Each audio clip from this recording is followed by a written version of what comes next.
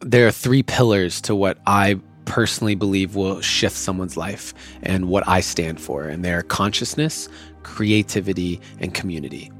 Consciousness you can gain from podcasts like this. You can gain it from books. The consciousness is just awareness. They're synonymous to me. And so having awareness of new ideas, new ways of thinking, new ways of being, that's what you get to have, because awareness gives us choice. So now you've opened up the choices that are available.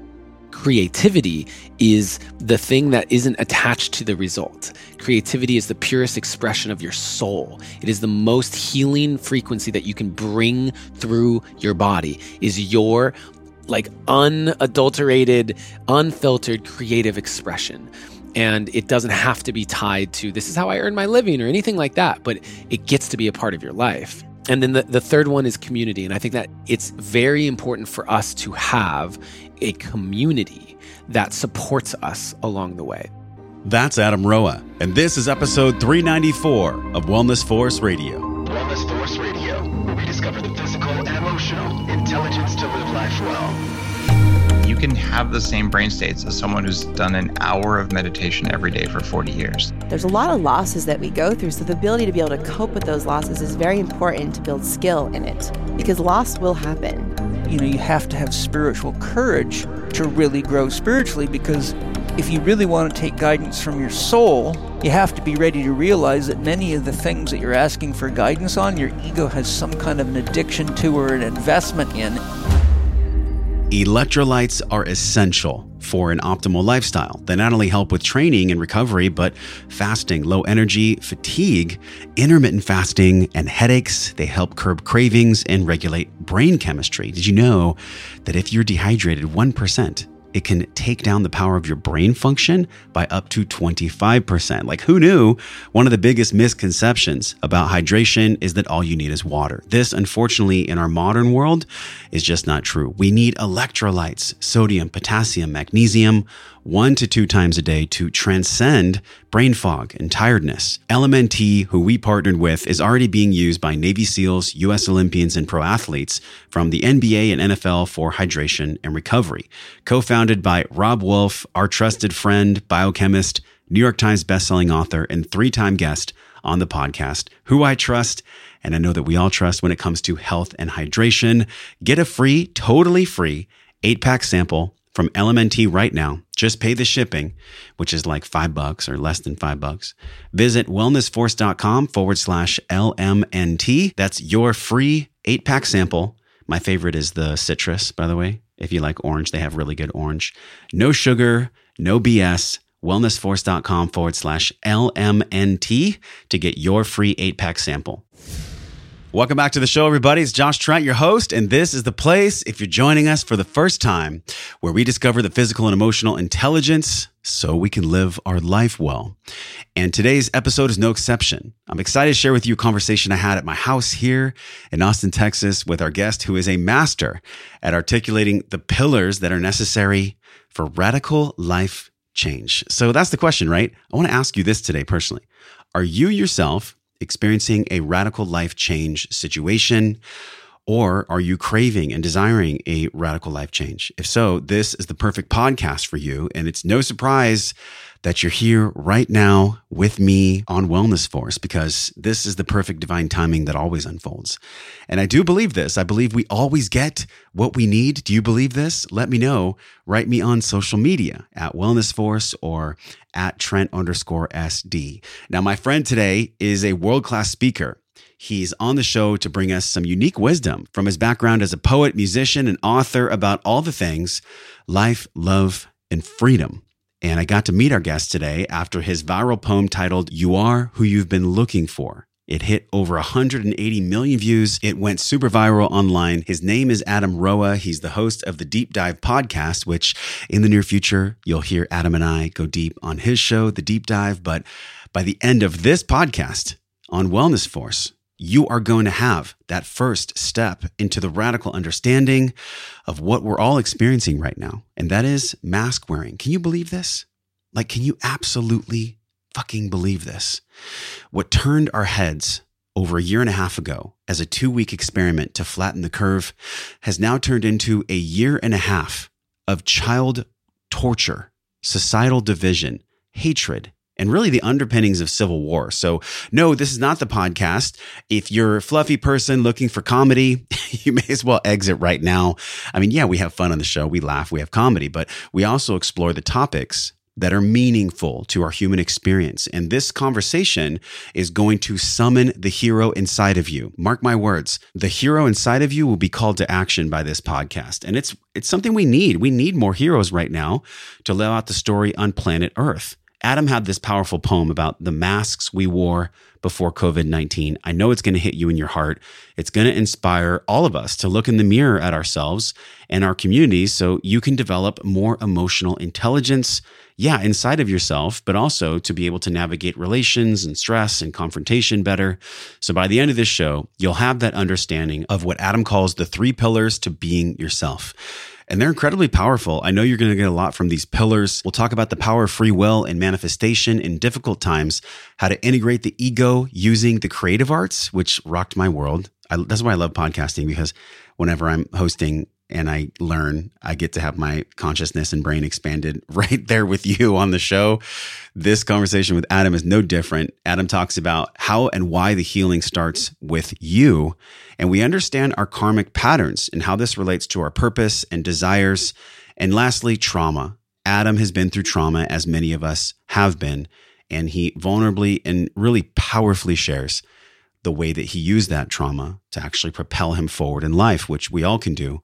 And I know this is going to be quite polarizing, but Adam shares a viewpoint on spiritual bypassing and trauma, which is why I love Adam so much. He just brings the realness.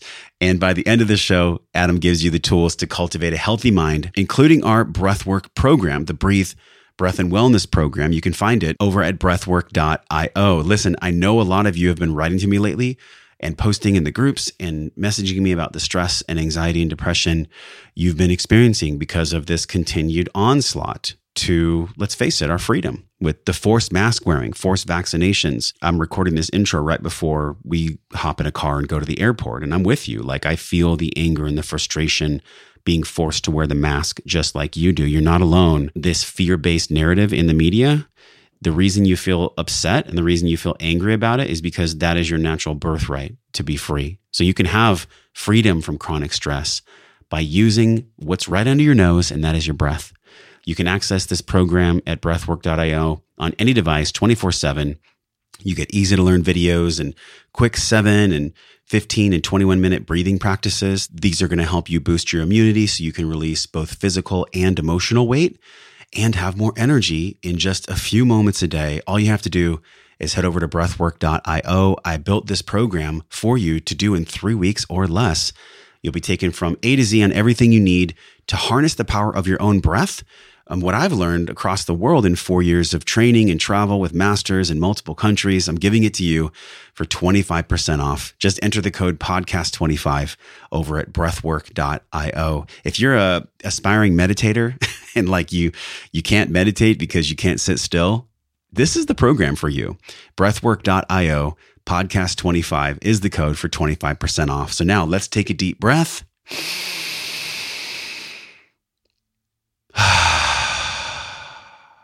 And open up to this powerful conversation, one of my very best, with my friend, podcaster, and speaker and poet, Adam Roa. Adam Roa, welcome to my house. Welcome to Wellness Force, man. Yeah, Josh, I'm so excited, bro. I'm so excited to get to know you. First podcast in this new space. Thank you. Blessing it up. We're going to leave it, impregnated with the force of wellness. Impregnated with the force of wellness. Yeah, that's it. I'm going to say that for months. That's the coolest thing I've heard about. We should make shirts. We could. For all your guests who have been on the show, I've been impregnated with the force of wellness. So I love your energy. I met you in person. We were doing this workout and I was like, I feel like I know this guy. I feel like I've seen him somewhere. And you did this incredible talk. It wasn't a TEDx talk. Mm-mm. It was at Kyle Cease's event, which I'm trying to make the connection if I was there or not. But anyways, you talked about like loving ourselves for who we are. Women don't need the big boobs and the nice bra. Men don't need the car with like 6 zeros in their bank account. And it really hit me because I was like, oh, I made the connection when I saw you that was the message I had already received. And then I was even more inspired by this talk about masks And I just want to read a clip for people that don't know you. It's really cool. And what I will say, because this is actually an important caveat or nuance to it, is it's a poem. It's not a talk. And the reason why is because I believe that art is the highest leverage way that we shift human consciousness. Yes. And the reason why that poem did so well is because people didn't think it was a talk. If you think it's a talk where I'm talking to you about self-love, It's pre-planned. It's like, it's just another dude talking about self-love. But because it's a poem and it's art, people just receive it. They let it in. And that's why I think Thank you for that. And so that's just a nuance that I want people to know. It's a great nuance. And it was really cool because you started out, everyone is wearing masks now. But is it really that different than before? It feels like the fabric on their face is just a physical representation of the mask they already wore. And I don't even blame them anymore, living in this world that's lined with stores. Ads convincing them if they simply walk in the door, they can leave with something new that makes them better than before. So I think this is incredible because I have taken off probably hundreds of masks in my life. And there's probably still some to take off in the future. Do you remember where you were when that came through? I do. Where were you? Exactly where I was. I was in Encinitas, California. Shout out to North County, San Diego. Yeah, my old home. Mine too. I can't believe we didn't know each other when we were there, man. That's where I was when the whole COVID thing started. And if you remember, that no one knew what was going on initially. So we stocked up on supplies and just said, I'm going to be here for a while, it looks like. And then there was this day where I walked down and there's these train tracks. And so I was sitting on one of the benches there watching people walk, right? But for whatever reason, and I'd done this 2 days earlier, on this day, that was the day that everyone was starting to wear masks. And just looked around and everyone was wearing masks now. And I don't know what had happened in those 3 days where it must have been something maybe the president said or whatever. But the thing was, I had this thought, I can't see anybody. I can't actually see anyone. And then I had the next thought, which was, if they weren't wearing masks, would you have even noticed them? And that got me thinking, how much do I really actually see people? How much do I really see someone? Even if they're walking down the street and I notice them, do I really see them? And I think that in society, people are craving authenticity and yet at the same time putting up their own walls around the truth of how they're feeling with themselves. So many people are not being honest with themselves about the fact that they're unhappy in their marriage or their job or where they live or they feel really lonely or whatever it is. And so I sat there and I had my poetry journal with me and I wrote that, so many people are wearing masks now. Is it really that different than before? Yeah. I love the microcosm of like the physical mask, the emotional mask, because taking off the mask can be fucking confronting. That's so good. I know I can cuss. Oh yeah, you can totally cuss. Because I think about like one of the biggest masks that I wore in my life was, if my physical body isn't perfect, then I'm not worthy. Because I came from like this fitness background, and how confronting that has been for me to just be like, hey, I'm a human being. I have my own experience about loving my body no matter what's going on, no matter how much stress I have. And I lead this movement of Wellness Force. And so it's full front and center right now. It's the most weight I've ever carried, dealing with myself and COVID. And you know what mask I'm taking off? That I have to be perfect. That I have to be like this soldier of truth, 24/7, 365. It's just not real anymore. So I'm curious for you, man, like, was there one moment that jumps out the most? Like, what comes up for you when I ask you, when did you wear the biggest mask and how did you take it off? Wow. That's a really good question. I would say that for me, what pops into my head right now is that growing up, I was the son of an Asian immigrant. My dad's from the Philippines, immigrated to this country when he was like in early 20s. And I didn't get a ticket to puberty at the same time as everybody else. I was late to the game. And so when I entered high school, I weighed 73 pounds. my freshman year of high school. I was 5 feet tall. I weighed 73 pounds, and I looked way more Asian. And so I just had this thing, and where I so badly wanted to be seen as cool and popular and sexy and all of these things. And I just didn't think that was in the cards for me. My dad is 5'5" and my mom is 5 foot tall. And so I am nearly 6 feet tall. And my mom says it was sheer willpower that I just willed myself. I refused.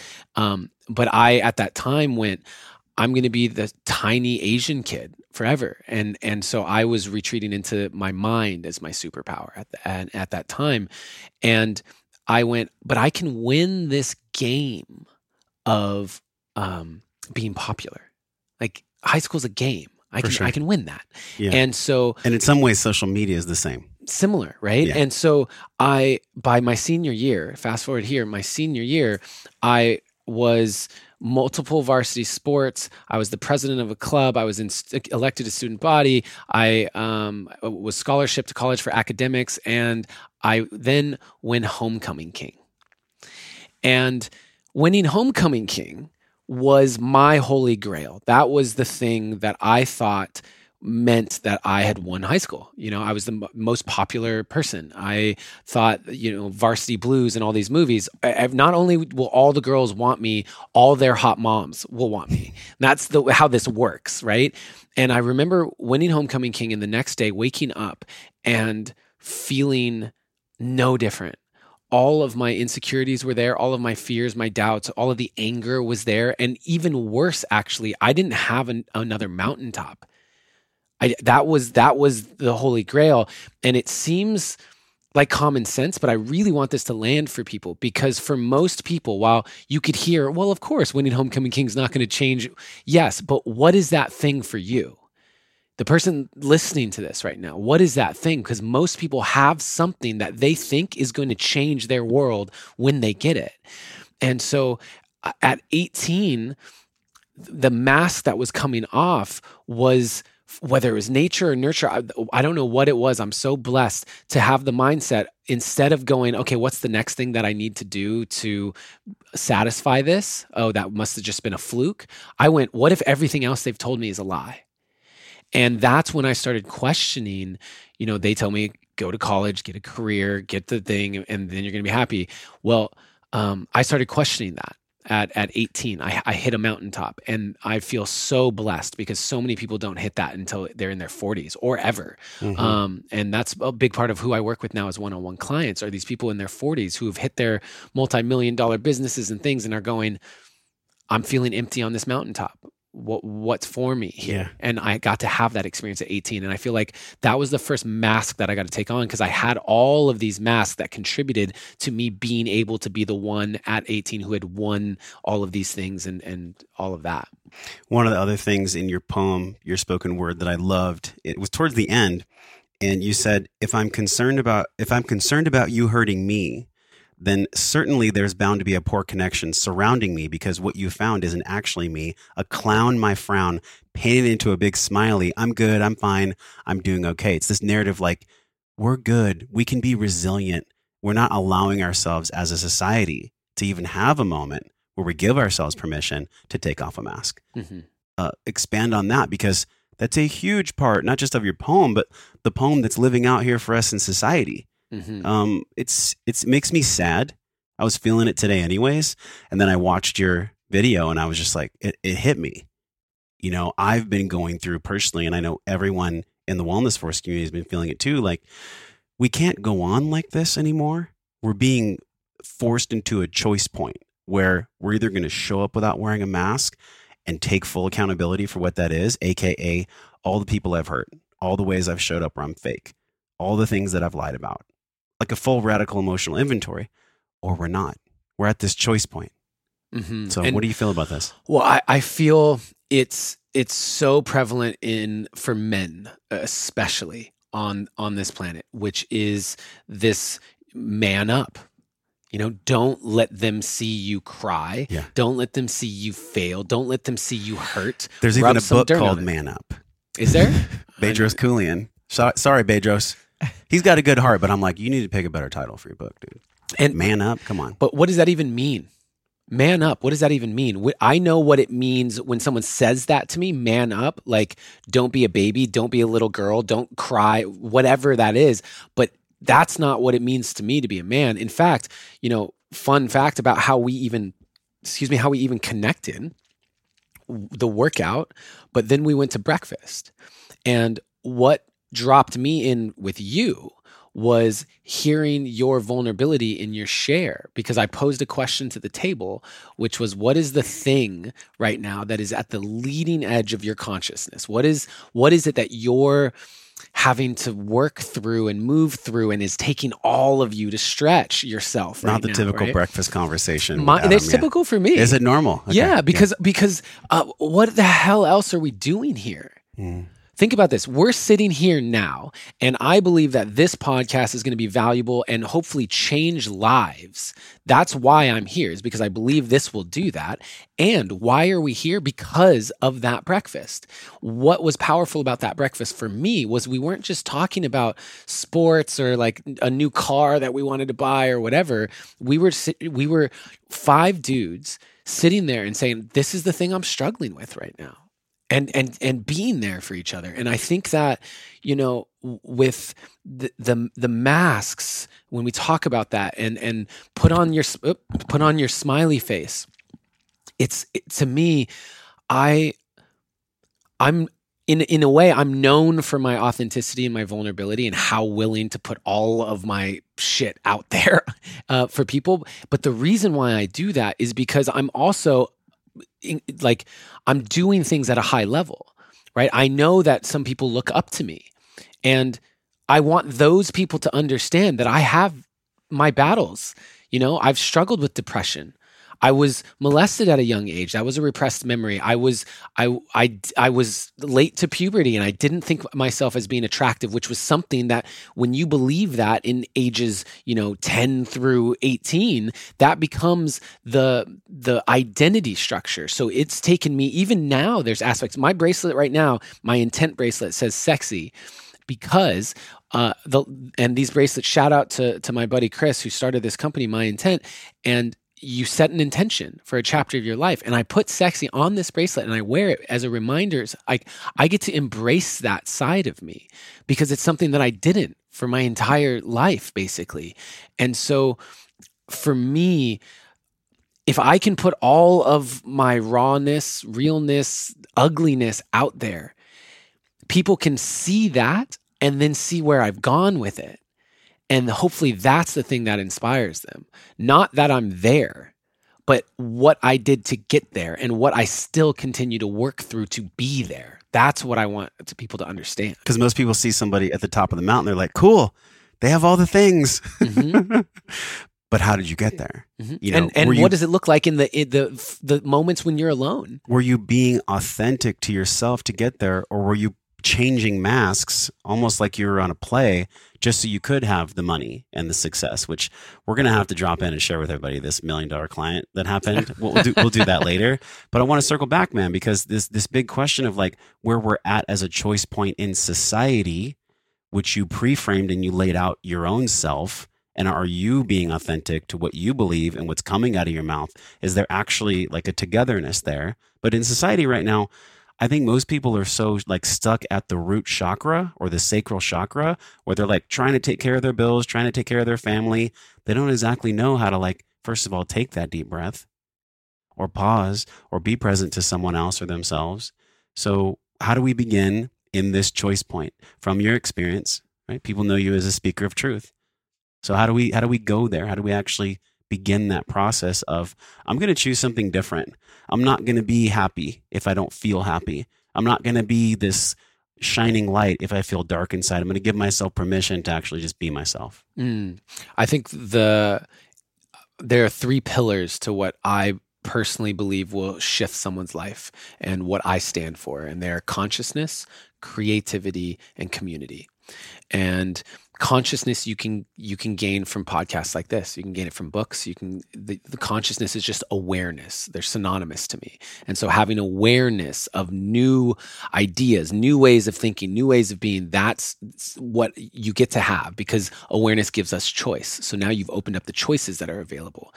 Creativity is the thing that isn't attached to the result. Creativity is just the part of you that gets to express. Creativity is the purest expression of your soul. It is the most healing frequency that you can bring through your body, is your like unadulterated, unfiltered creative expression. And it doesn't have to be tied to, this is how I earn my living or anything like that, but it gets to be a part of your life. It can be, but 100%. There's a unique blend. Mm-hmm. And then the third one is community. And I think that's the most direct answer to your question specifically, is it's very important for us to have a community that supports us along the way. You've moved to Austin. I'm in Austin. Both of us are here because of the tribe. And the experience of being able to go to breakfast and sit around with a bunch of other dudes after just being with like 30 other working out, but come with 5 guys and just be supported. And for me, I know like this conversation, sure, it's being recorded, but in a way, this is what we would be doing anyway. We would be talking like this. We would be talking about this anyway. Yeah.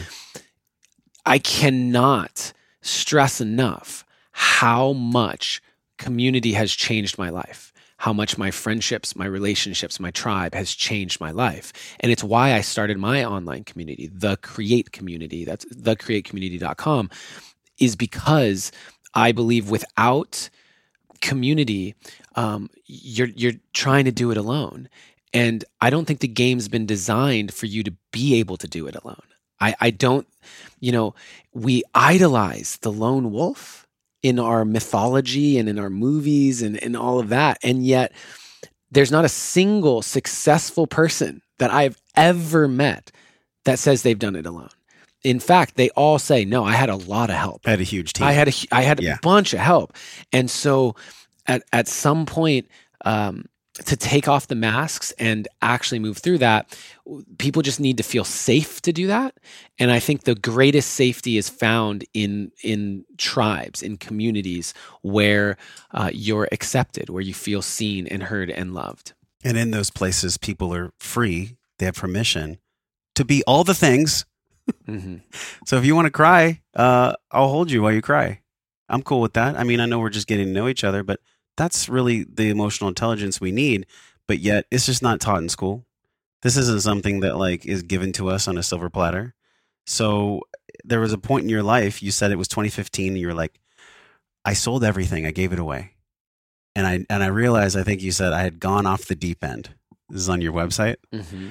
And I can't think of a better starting point for all of us to be like, I'm actually just going to burn everything to the ground because whatever was there isn't working anyways. And I'm craving something else. I'm wanting something else. Mm-hmm. But there was something about that for you that also was super confronting. Like, you didn't know what you were going to do. You weren't a coach really yet, right? In 2015? Like, this was a space where you were figuring it out. And I think that's where a lot of people are right now. They're straight up figuring out where they're going to go. 75 million, 100 million Americans are either bankrupt or out of work.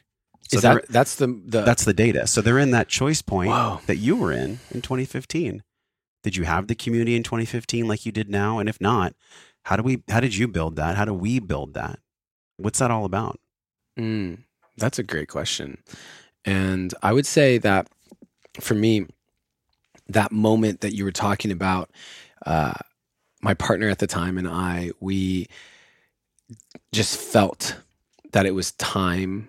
Actually, let me rewind even further than that for this. Actually, yeah. And do we need to? I'm like watching over here. We're good. We're good.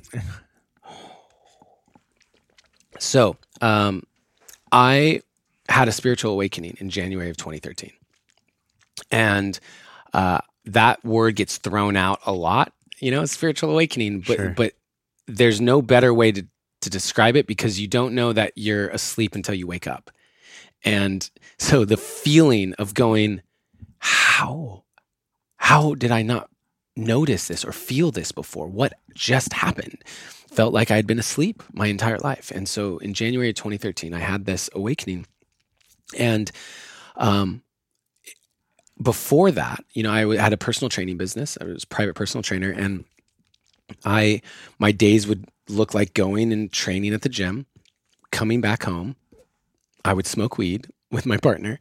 We'd eat dinner and we'd watch Netflix, Grey's Anatomy, or I've added up the hours of episodes of Grey's Anatomy. I've spent a week of my life. You could actually have watching. Launched 4 more programs. I have literally spent a week of my life on this earth watching Grey's Anatomy. That's how many episodes I watched.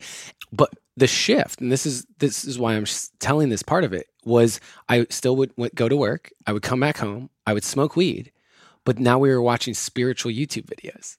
We were watching videos about the law of attraction. We were watching Bashar and Abraham Hicks and these different things and lectures and stuff every night, listening to podcasts, reading books. I just dove into spirituality as a study, as a subject. And so I remember this because we're watching a YouTube video and one of Tai Lopez's ads came up. Hey guys, look at my 4 Ferraris in the garage. Yeah, exactly. Yeah. And they're long. I mean, they're 11-minute ads or something. And he said in that ad, you're the sum of the 5 people you spend the most time with. And I went, let's actually do this. Let me actually and I took out a piece of paper, paused it, took out a piece of paper and wrote, who do I spend the most time with? And then it was one of those things where you could click on it and it took you to his free webinar. And so did like 45 minutes of his webinar. And in that was another really key piece, which is the 1/3, 1/3, 1/3 rule, which is you want 1/3 of the people that you spend time with to be people who look up to you. You want 1/3 of the people to be peers. And you want 1/3 of the people that pull you forward, that you're looking up to. And I realized by writing this out that not only was I not spending time with people that I found to be inspiring to me, but I didn't have a single person. There was not a single person in my life that I spent regular time with that fell into the category of someone that was pulling me forward. And we made a conscious decision and said, okay, we get to change that. Fast forward, we go to Costa Rica on a personal development retreat, the first one we'd ever done, and meet Preston Smiles and Alexi Panos, and became instant friends. And they invited us to come on the road with them and to Australia and help facilitate their workshop with them. And that was us saying, not only are we going to do that, but this is the start of a whole new chapter. And so we gave away 75% of everything that we owned, and text friends and said, "Hey, come over. I gave away snowboard boots, surfboard, like just gave it away." And that was the beginning of what I would say was a true full surrender experiment that I still live. But that was by choice. That was by right? choice. And the contrast is right now, people aren't choosing. I mean, they're literally being forced to lock down. Even though the essence is the same, Mm-hmm. you chose because you were following divine intervention. Most people are choosing right now because they've just been shut down. Well, the difference, here's where I will disagree. The context, right? Like what's happening in our environment, we don't necessarily have control over, but we always have choice on how we respond. We always have choice on how we respond. And I think that is the essence of our free will. When we talk about free will and manifestation and all of that stuff, how you choose to respond to the context that shows up in your life will create the content within the context. And so, yes, in that circumstance, nothing was forced upon me, and I chose to surrender into it. And with this context, for example, I also experienced all of my plans out the window. I was going to go on tour for my poetry show. I'd invested a lot of money into hiring a company to help me plan that tour. And there were all the travel plans and all of this stuff, and speaking opportunities where I get paid very well for what I do, all of that stuff out the window. And I don't want to downplay the people who literally have lost their jobs. And it's like, how do I pay my rent? I'm simply reflecting that how I choose to respond when everything I thought I'd planned for was gone, that's what's going to create the content. And similarly, for people who are experiencing just, what the hell do I do? What the hell do I do? My advice is to really look at the energetics of how you choose to respond to this. Because the moment that you decide that this is going to be the thing that pushes you out of the nest and causes you to take action that you've thought about taking or have been curious about, or go search for the solution to something that you've never thought you'd be in, this time is the context. You decide the content by how you choose to respond. And I believe that no matter how difficult someone's situation is, there's an example of someone who's been through it or been through something worse, No doubt. and turned it into something inspiring. Yeah. And so what that means is it's not easy. And I think a lot of times what happens is when someone hears me say shit like this and they go, yeah, that's easy for you to say. It's easy for you Must to be say. nice. Must be nice. Must When be nice. You, yeah, the COVID hit, but you didn't have to worry about how you're going to pay rent. Well, yes, totally, 100%. And you can continue to hold that energy and then write off what I'm saying and stay in your victimhood. Totally. Go ahead, do that. Or you can hear the words that I'm saying, search for the evidence in your reality that someone's been through something even more difficult and has made it and turned it into something inspiring, and use that as fuel and shift your shit. And that's the thing that, I live in the world of manifestation. I know you talked about wanting to talk about the $1 million client and stuff. I live in that world. I'm a big into wizardry and esoterics and all of that. And there's a groundedness of, it's up to you. You will have to choose how you respond. How you respond will create the energetics of the next opportunities of your reality. Those next opportunities will give you a chance to respond again. And like Legos, you just stack them on top of each other. And the longer that you continue to sit there and say, this was out of my control, this is unfair, this is not what I asked for, the longer that you stay in that, you are stacking Legos of victimhood. And in my world, it doesn't matter what you're going through, that's not supportive. It's not supportive. And you're going to have to unstack those at some point. So spend less time stacking them up. You're just going to have to clean that shit up. It's like people when they get in fights and they just like destroy their room. I've never understood that. You got to clean that shit up later. You know what I mean? And so similarly with our internal world, what are we, how are we treating it? What are we doing? There's nothing more sacred than this body, this mind, what's going on inside of me. This is my temple. And I don't want to fill it with a bunch of shit saying that I have no control over my reality, no matter what happens. And the thing is, the reason why I am in this space where I have this thing, like I didn't come from money. My dad was an immigrant to this country. I didn't come from money. I wasn't in poverty, but I didn't come from money in that way. I've battled PTSD from sexual abuse. I battled depression. I didn't have a safe, loving environment growing up. My dad hit me with belts and things, so I just didn't feel safe. I was cheated. Like I have my stories too. And the reason why I think I'm in the position I am is because every single time when something happens, I'm going, how do I make this into a gift? Mm-hmm. How do I turn this into a strength? And that mindset is what everyone has the ability to have. It's literally a muscle. It's like when I hear you talk, I was thinking about like if our brain had arms and we were choosing to be loving, we were choosing for this to be for us instead of against us. My brain actually has muscles and I'm growing the musculature. I'm changing the neuroplasticity in my brain so I can see things through a lens of, oh, this is actually happening for me. Instead of me just regurgitating it from like a social media meme that I wrote. Oh yeah, it's happening for us. It's happening for us. But it's not if we don't believe it, if it's not embodied in truth. Like it's one thing, people could just listen to the past 20 minutes of you and be like, writing notes, I'm going to do all these things. But do you feel in your body that it's real or not? That's the kind of intelligence that we're all looking for, this embodiment phase. I talk about in my programs, like we go gather, we apply, and then really what we all want deep down in our hearts, we want to embody these lessons. But how do you do that? Exactly. That's my question to you. Tee it up. So yeah, Repetition. how do we embody that? It's repetition, but also we can be rowing in the wrong direction and putting in the reps in the wrong direction. So there's repetition and guidance. Well, so embodiment, you can embody unhealthy patterns. Like we're embodying it. So when you say the wrong direction, I'm going, you're embodying the direction you're rowing.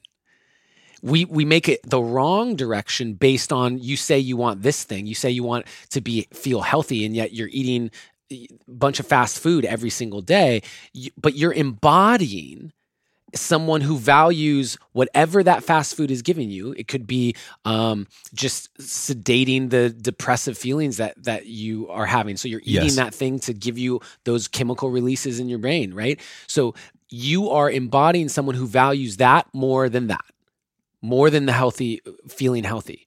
You are in everything that you believe. Because what is embodiment? So let's break that down first. So embodiment to me is what your unconscious mind has accepted as truth. Okay? And so if you want to be someone who embodies infinite possibility, that believes anything is possible, right? That has to get to a point where you have consciously chosen to believe that over and over and over again, even against the part of you that's like, no. You just do it over until it gets to a point of muscle memory. When you think about learning how to walk, right? You see the kids, they learn, they're figuring it out. And at a certain point now, we don't think about how to walk. Sure. We just get up and walk. Or ride the bike or drive the car. But so walking is now embodied. Learning how to ride a bike, embodied. Learning how to talk, embodied. Repetition. We repeat it and repeat it and repeat it until there's no doubt in our mind that we can do it, and we just do it. And that's how every single mindset that I'm talking about right now is, for me, gotten to a space of embodiment, because like I'm not scripting this. I have no idea what you're going to ask me, and I'm talking from this place, but that has been work. I used to be the person who everything was black or white. It was right or wrong. And I thought I had life figured out, and this is how to do. And I was humbled.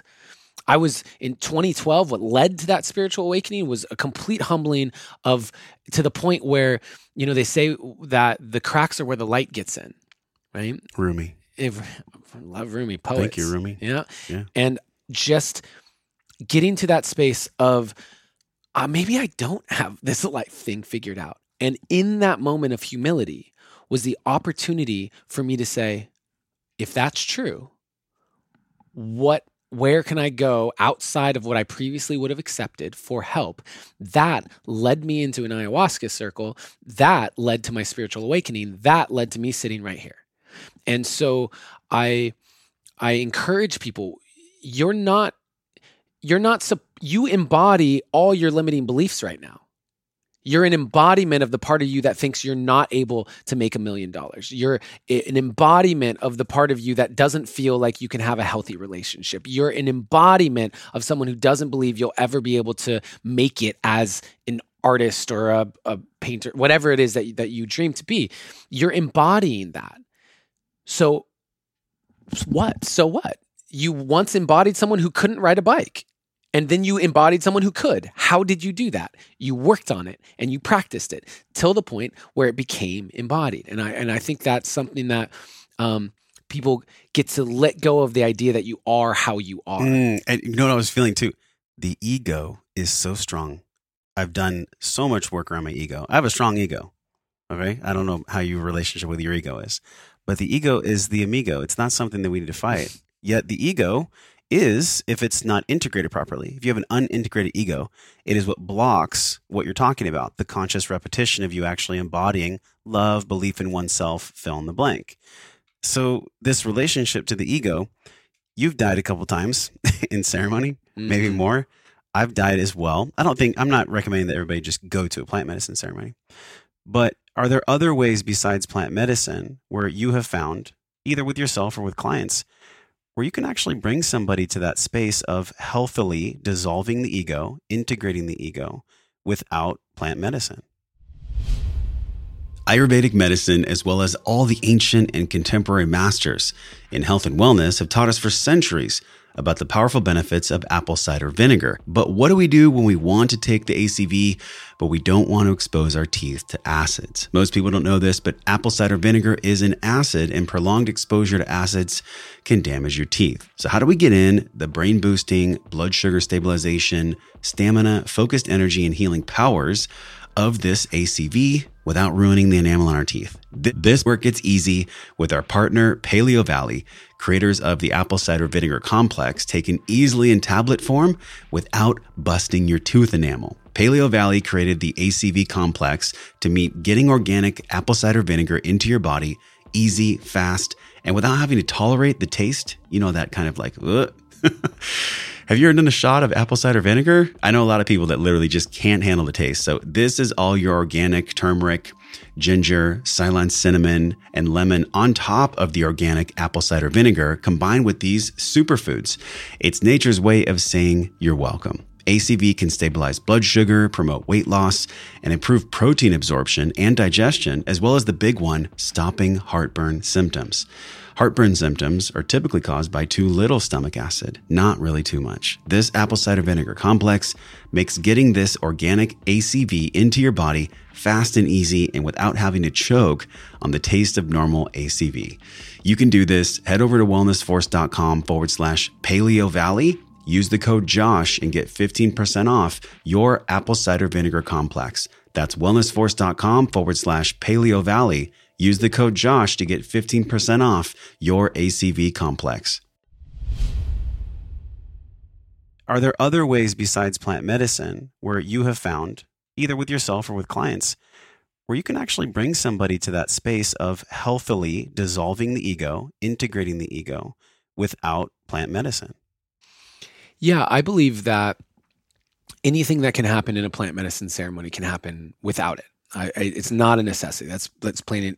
As someone who's a huge fan of plant medicines and feels like they are actually a regular part of my life, I want people to know that. What plant medicines are a gateway to altered states of consciousness. And I believe that altered states of consciousness are a necessity. Because what's happening in an altered state of consciousness is that your neurology is shifting in a way where now you are seeing this reality in a completely different way than you'd previously seen it. Because the vast majority of our thoughts that we're having on any given day, like 98% of them, are the same. We've had those thoughts before. Yeah.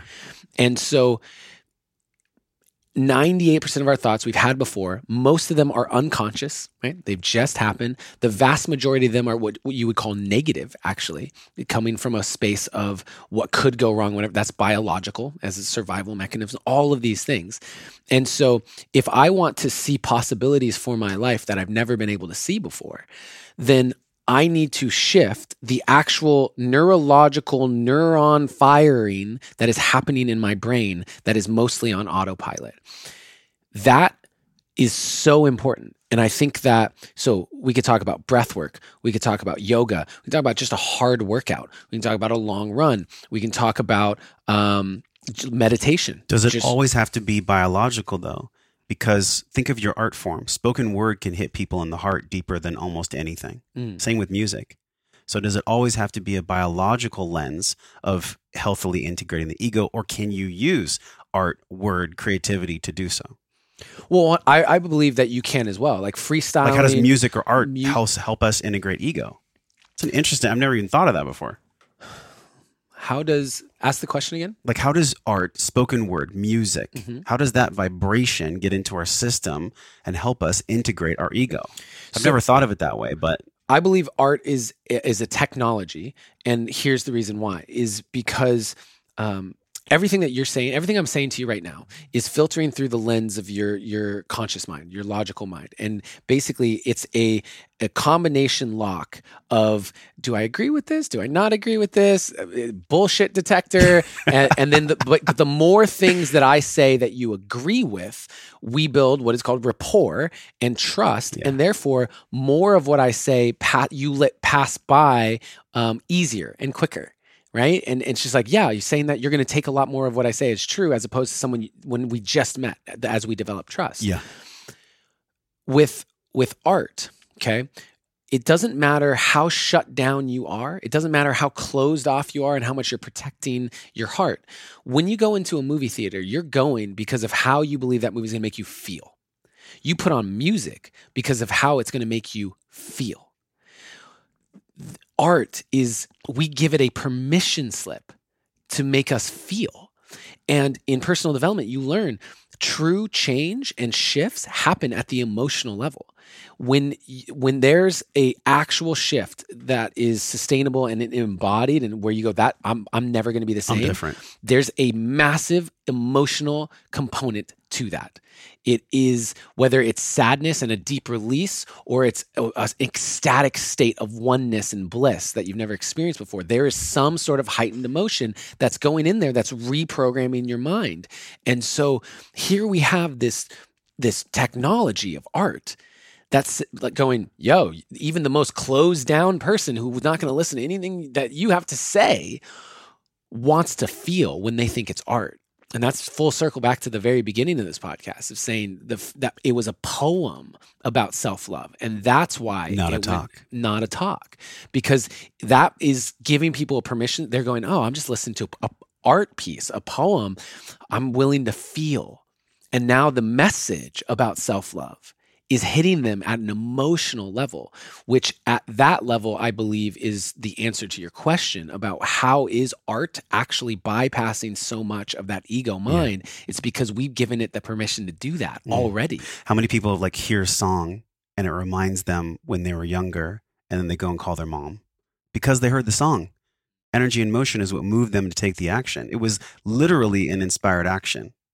So this inspirational thing, like, you know, it's funny. I haven't thought about this before, like healthy ego integration and taking away the power of the unconscious, the 98% or whatever that runs our world.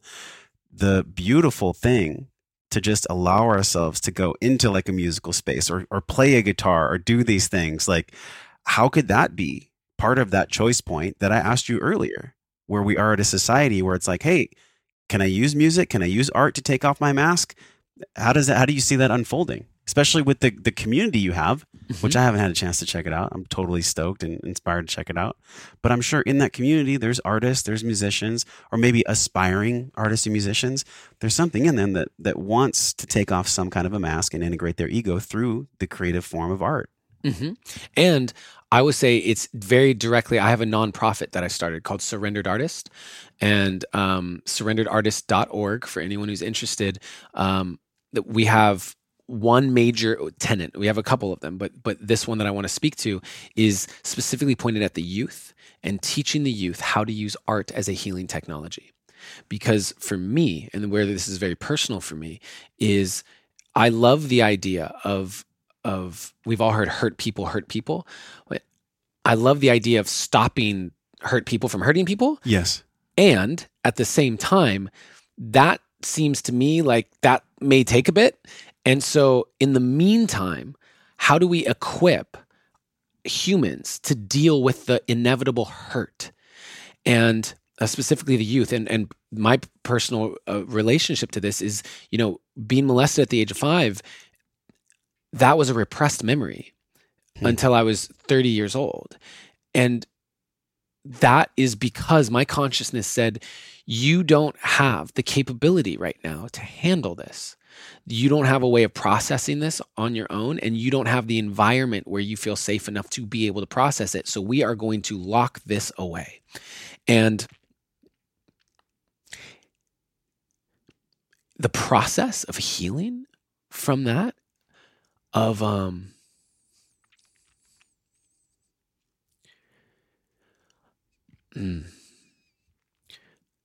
the process of looking back at my life and realizing there were 25 years that I was responding from deeply wounded trauma stored in my body that I didn't even have choice on.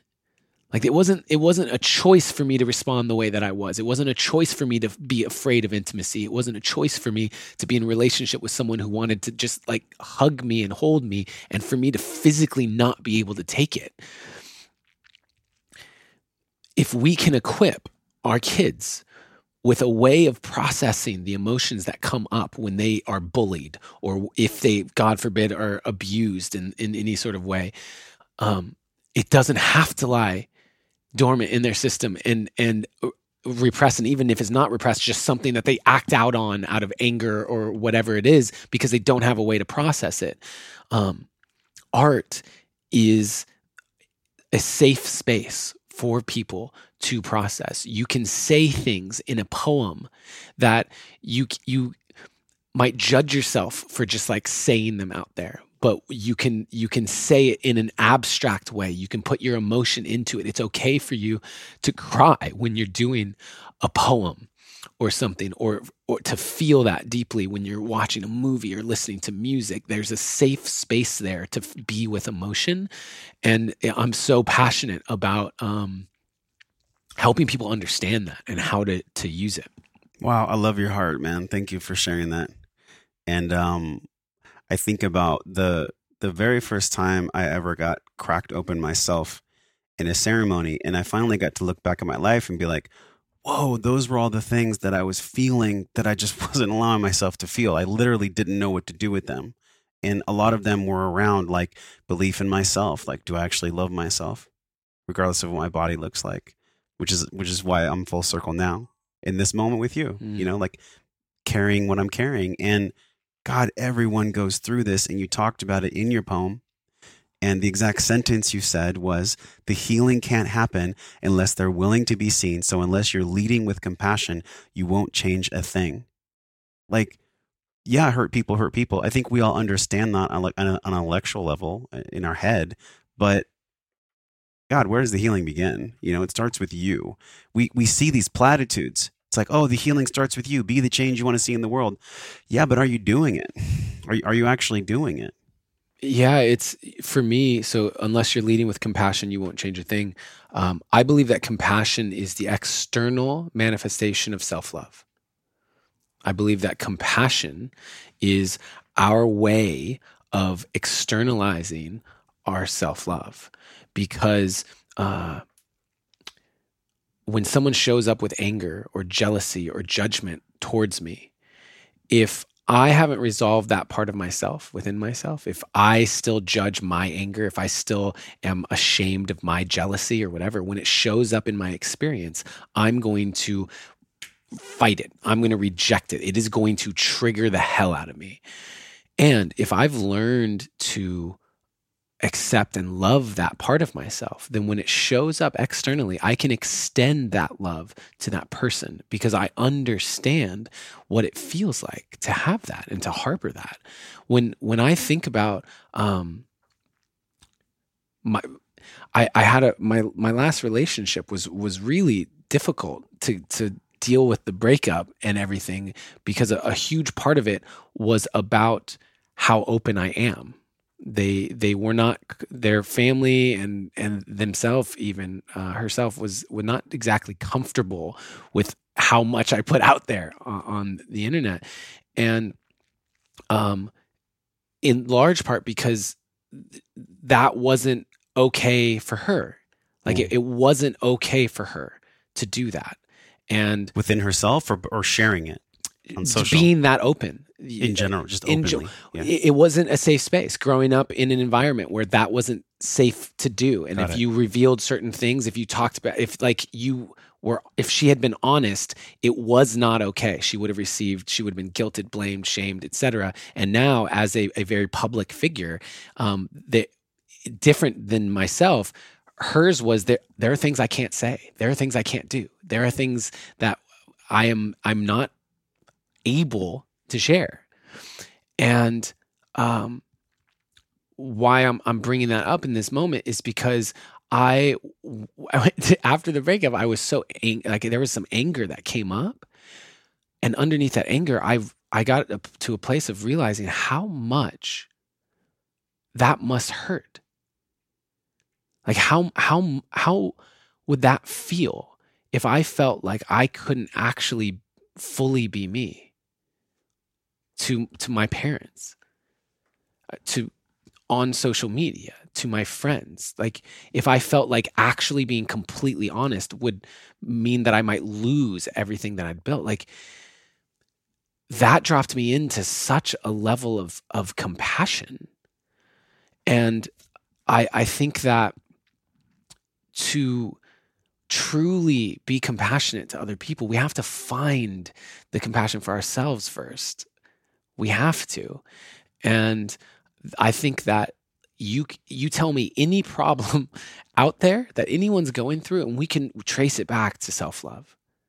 I really believe that's where it starts. All roads lead to self-love of any kind. And the reason that I think when you have a plant medicine experience or a deep breathwork experience is because it just reminds you of the truth. It reminds you of who you are anyways when you're a little kid and you didn't know all the things that you know now. A buddy of mine here, Cal, he has this podcast called Unlearn. It's a beautiful phrase. We're unlearning all this shit that we've learned that cuts us off from true self, from loving self, from compassionate self. Do you remember what I told you in the garage? I mean, you told me a lot in the garage. Okay. The last time I was here, we were talking about becoming worthy of the thing that we were calling in. Yes. Feeling like we were worthy of it. Yes. So for full transparency, right? Because why the hell not? I charge a certain amount for coaching clients. Adam was offering me a different view. Yes. Right? Based on self-worthiness and self-love. And what I said to you was, you have a baby on the way. And when that baby comes into this earth and you are now able to shower him or her with abundance that you're working your ass off to be able to provide, not just financially, but being the person who can love as deeply as you Healing possibly my generational fucking trauma. can. Yeah, absolutely. So you can give him or her everything. Does that little creature need to do something to be worthy of the infinite amount of prosperity and abundance that you want to shower onto? No, he just bees. He just bees. He just bees. And so at what point do you convince yourself that you need to do something to be worthy of infinite abundance from the universe? Where does that shift happen? Why are we sitting here literally right now or a week ago having a conversation of all of the things that you need to do to convince yourself that you're now worthy of X?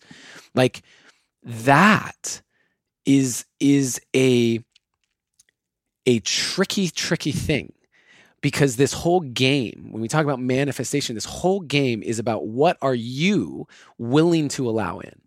Because the universe is there just going, open up the reservoir, let it in. Yeah, it's literally like water pouring. 100%. It's there. So manifestation is becoming a match to that thing. But most of the time, what becoming a match means is actually like letting it in and saying, I now feel like I'm worthy of that thing showing up. What happened for me was this realization pre our talk, and then also in our talk, this deep-seated belief. I mean, we're talking like super young, maybe 5, 6, 7. Things have to be hard. I gave a talk once at a mastermind. Expect the worst to happen. Money causes pain, and people can't be trusted. Very 3 powerful, deep beliefs that are not of service to self and love. But it's taken me from 2017 to arrive here in 2021 and know that they don't hold the same charge. Like I can feel that in my body. Yet there is some residue of that charge, which I'm open and honest about, because there's so much more I can be doing. There's so much bigger ways I can be serving. And so where have you been at that kind of a choice point for yourself where you're like, okay, residue has been cleaned. I'm now aware that those things that held a charge simply aren't the same, or I've deleted them. If so, how did you do that? Well, this is you're now at one of my most leading edges of what I'm discovering about myself and the stories I'm rewriting around my worldview of life. And that is that I don't believe that we ever actually conquer them. Like this is the funny thing. I thought, okay, how many ayahuasca ceremonies do I need to do? Or how many personal 12. development workshops do I need to take? Or how many coaches do I need to hire to break through my scarcity conversation or my this conversation or that? And I went to a cabin. I got a cabin in Asheville, North Carolina. Shout out to Asheville because I love that place. It's so beautiful. And I got a cabin for 5.5 weeks. Out. 40 minutes from town. Most days I didn't see another human being. And I brought every journal that I've kept since 2007. And I started reading them chronologically. And I noticed that I'm still writing about the same shit that I was writing about in 2009, 2010. And it's deeper. It's more nuanced. The stakes are higher. You know, it's not how do I pay my rent? It's how do I pay my payroll for my all, you know what I mean? Like there's all these things. And yet the themes are still there. And that was really humbling and eye-opening. And I sat with, okay, do I feel like I haven't done it? You know, have I not cracked the code? Is that what I feel? I said, no.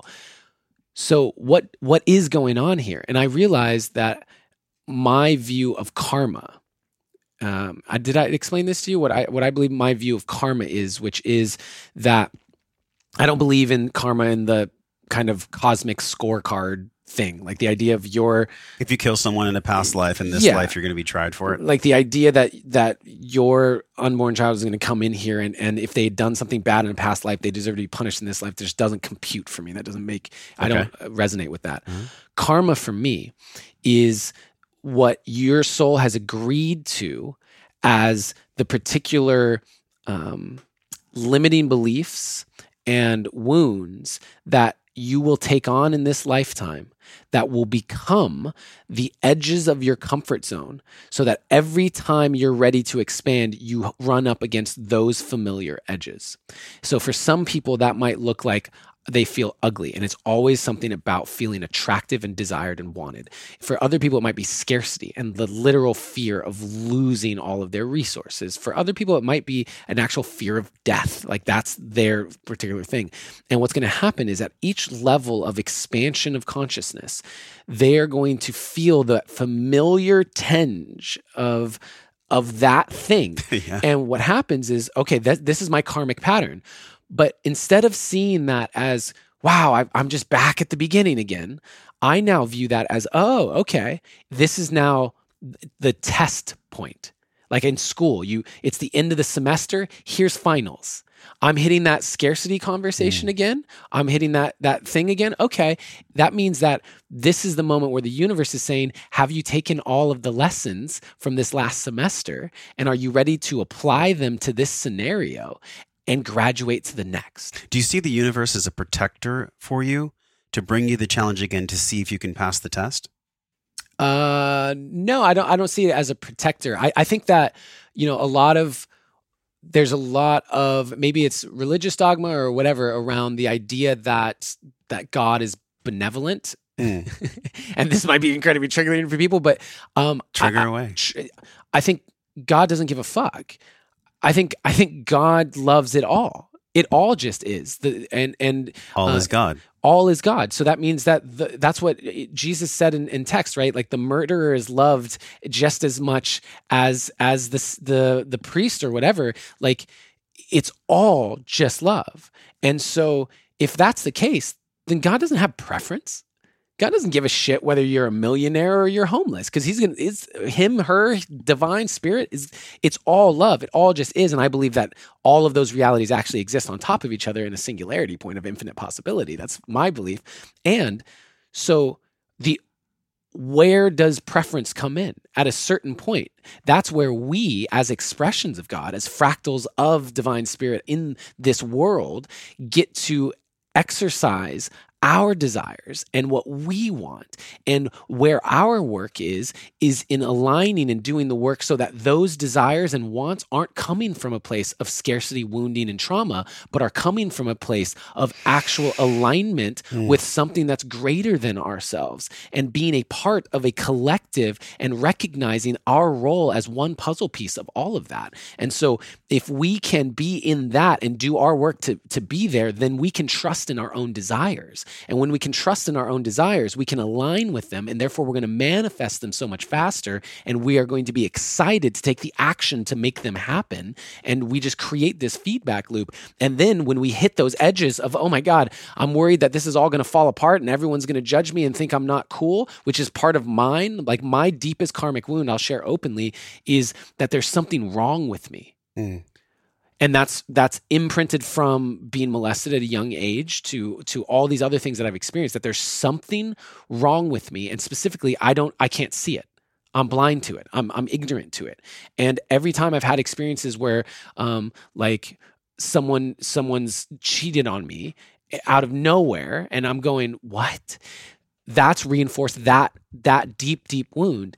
And so that's the one of my deepest karmic edges. And so what happens is when I get into certain situations, I can feel that familiar thing. And it doesn't mean I've regressed back to the beginning. It just means, hey, the universe is saying, hey, this last chapter that you were in, where you weren't feeling this, you developed this skill and this skill and this skill, you gained this knowledge and this knowledge. Now's where you apply it to move through this again, and you will burst through, and you will be in that space where you don't feel that until you do again. And so that's my view of karma as just our unique curriculum. And the way that curriculum happens to be encoded into us is typically through wounds and something traumatic, just from how it shapes us. Wow.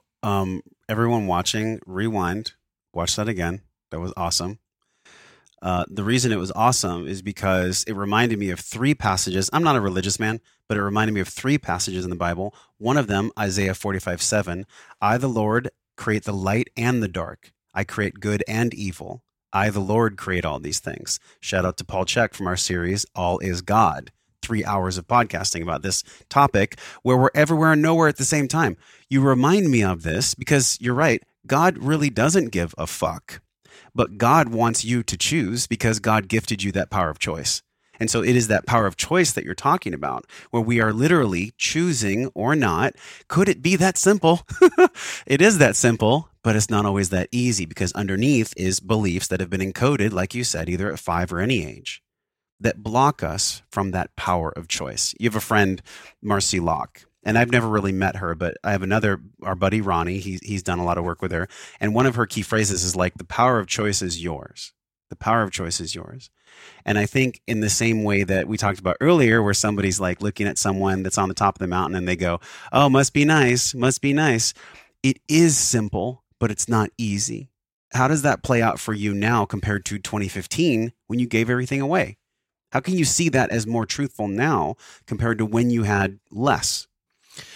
I still do the same thought experiment. I recently actually was sitting and I just faced off with my deep fears, and I said, let me play this out. And for anyone listening, here's another exercise that you can do is write it out. I'm a huge fan of writing. I'm going to be releasing a journal actually with writing prompts and stuff for people. Calligraphy? It's going to be writing is one of my obviously one of the biggest ways that I process. Yeah. And I would suggest to anyone listening to go ahead and write it out. What is the absolute worst case scenario that you are afraid of right now? What is that? And so I started playing that out when I was in this cabin, going deep into my worst fears and emotions, saying, I'm worried that I am going to run out of funds, have spent all my money on things that don't make sense. You know, like my reality show that I gave away for free and didn't want to monetize, starting a nonprofit and putting a ton of money into that. And just like my online community, which I funded for the first several months, just completely for free. And just these things, and go, okay, let's say that happens. And then I have to fire everyone. Great. I'm going to fire everyone. Awesome. Then I have to shut down everything that I've done. Okay. Then what? I would have to move in with my parents. Okay, I'm going to move in with my parents. Then what? I'm probably going to go social media dark at that point and just stop everything. And people are going to be wondering what the hell happened to Adam. And I'm going to have to tell people, you know, I'm broke. I don't know what to do. I'm living with my parents at 36, blah, blah, blah. And I just played this out, sat with it.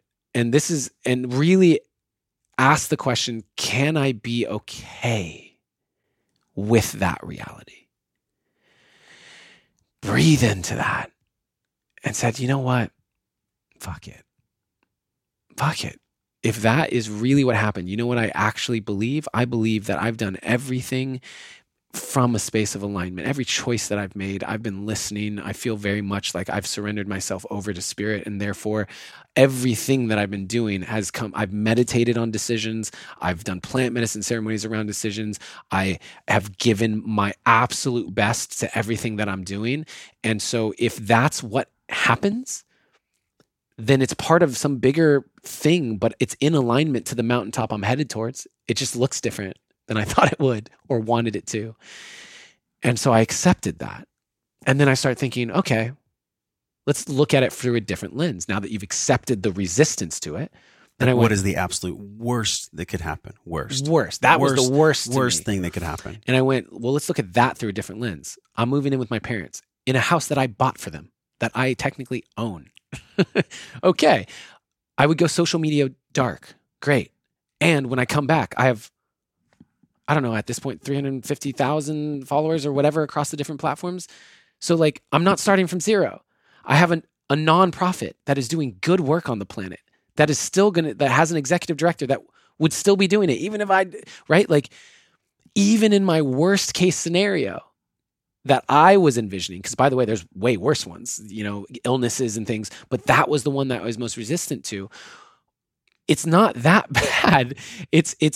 And so what was it that of that scenario that I was actually most worried about? When I realized it's not that bad, why was it so? I realized it was because of how I thought people would view me. Yes. I thought about all my friends, and I thought about all the, how much of a fraud I would feel like. I thought about what everyone would say behind my back about whatever. That was what made that scenario so fucking scary. And when I realized that, I went, bro, do you want to live your life that way? Where your greatest fear is what people will think about how you've lived your life? And that was freeing. And I think that for people, if you really go into your worst case scenario of what can happen, and just make peace with that possibility, what we resist persists. Right. And so you're no longer in resistance to that. You're like, okay, if it happens, it happens. I'm going to still do everything I can to not go in that direction.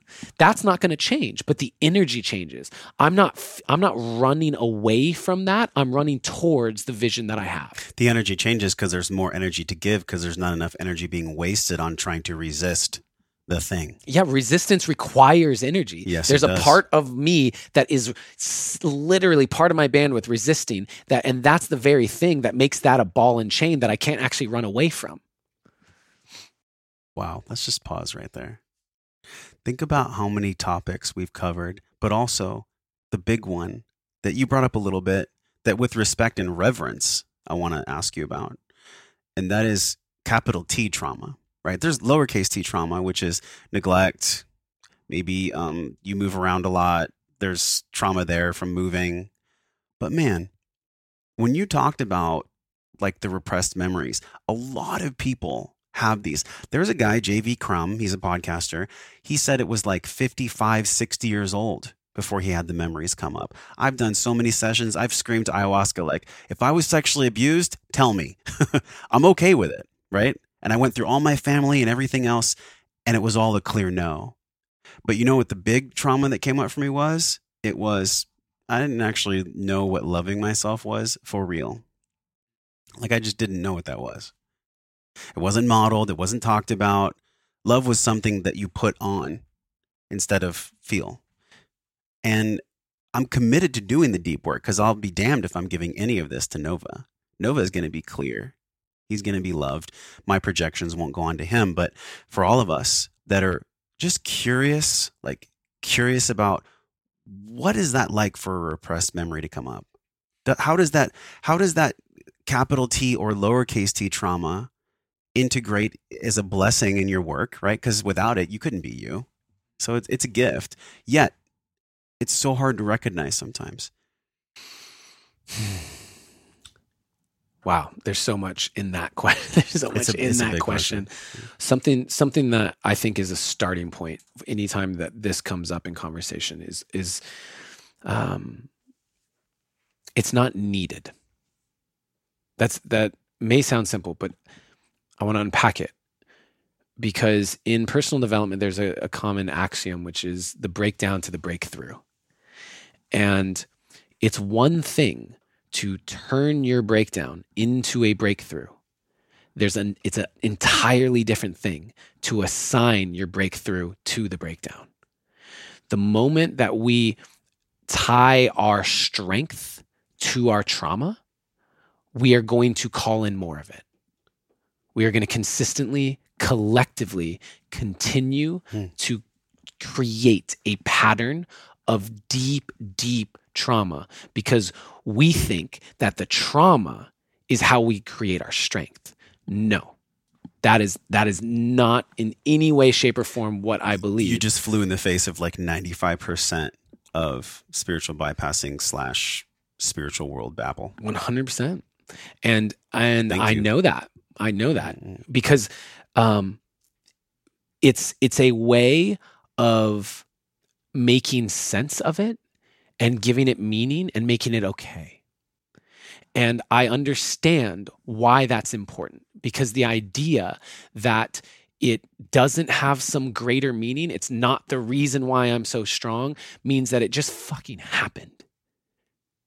Out of everybody else, it happened to me. And that fucking sucks. And that's not fair. And to think that it's part of some bigger reason that I can give it makes me feel special about it, and it makes it okay. But in that is the tiniest little thread of victimhood. In that mindset is the tiniest little nuanced thread. How so? Because the need to understand it, the need to give it that value is resistance. This happened so I could do this. 100%. But just full acceptance of this thing without any attachment to what it wound up doing for me. Just this happened and I'm okay with that. On its own, in its own bubble, 100%. That's full acceptance. Full acceptance. To tether it to my strength, which so many people do, and I understand, and I did it initially, to do that, to create that tether is in my opinion, still harboring the tiny, and this is a very nuanced thing, but this tiny energetic of a resistance where if that tether's gone, how do I feel about that? How do I feel about that event? If we're watching the movie of someone's life and we see the scene of that person being raped, and we don't know that winds up being the thing that creates this whole thing and inspiring millions of people. If we don't know that and the movie ends there, are we okay with that? Absolutely not. So the resistance is carried through that tether. And so when we can understand that it's not necessary, we actually allow ourselves the space to truly love it. To truly love it. Not, I love you, child. We're still using this. And I think it's a appropriate metaphor because, one, you're about to be a father. You're already a father. And, but also, this is all about our inner children, you know, at the end of the day. These kids insane. And so we have this thing, this child is like, I'm going to love you no matter what you become or do or don't do. And so the event itself gets to be loved and accepted no matter what it becomes. And I think that goes in the face of a lot of what is said. But in it is also then the true empowerment of, you know, you're not strong because of your trauma. You're strong because of how you responded to the trauma, which was your inherent birthright of divine strength and spirit. The human heart, the human spirit is fucking unbelievable. So why the hell am I going to tether my strength to that trauma? I'm going to say, no, I brought my strength to respond to that trauma. And that is what turned me into this person, because I used my spirit. I used my strength. I used my courage. I used all of me to work through that shit. And it shaped me in this way. But I didn't need that. That didn't have to happen for me to be inherently strong and capable and worthy and all of those things. Yeah. And so if that were the case, we would be intentionally inflicting it upon everyone, because it would be a necessity, but it's not.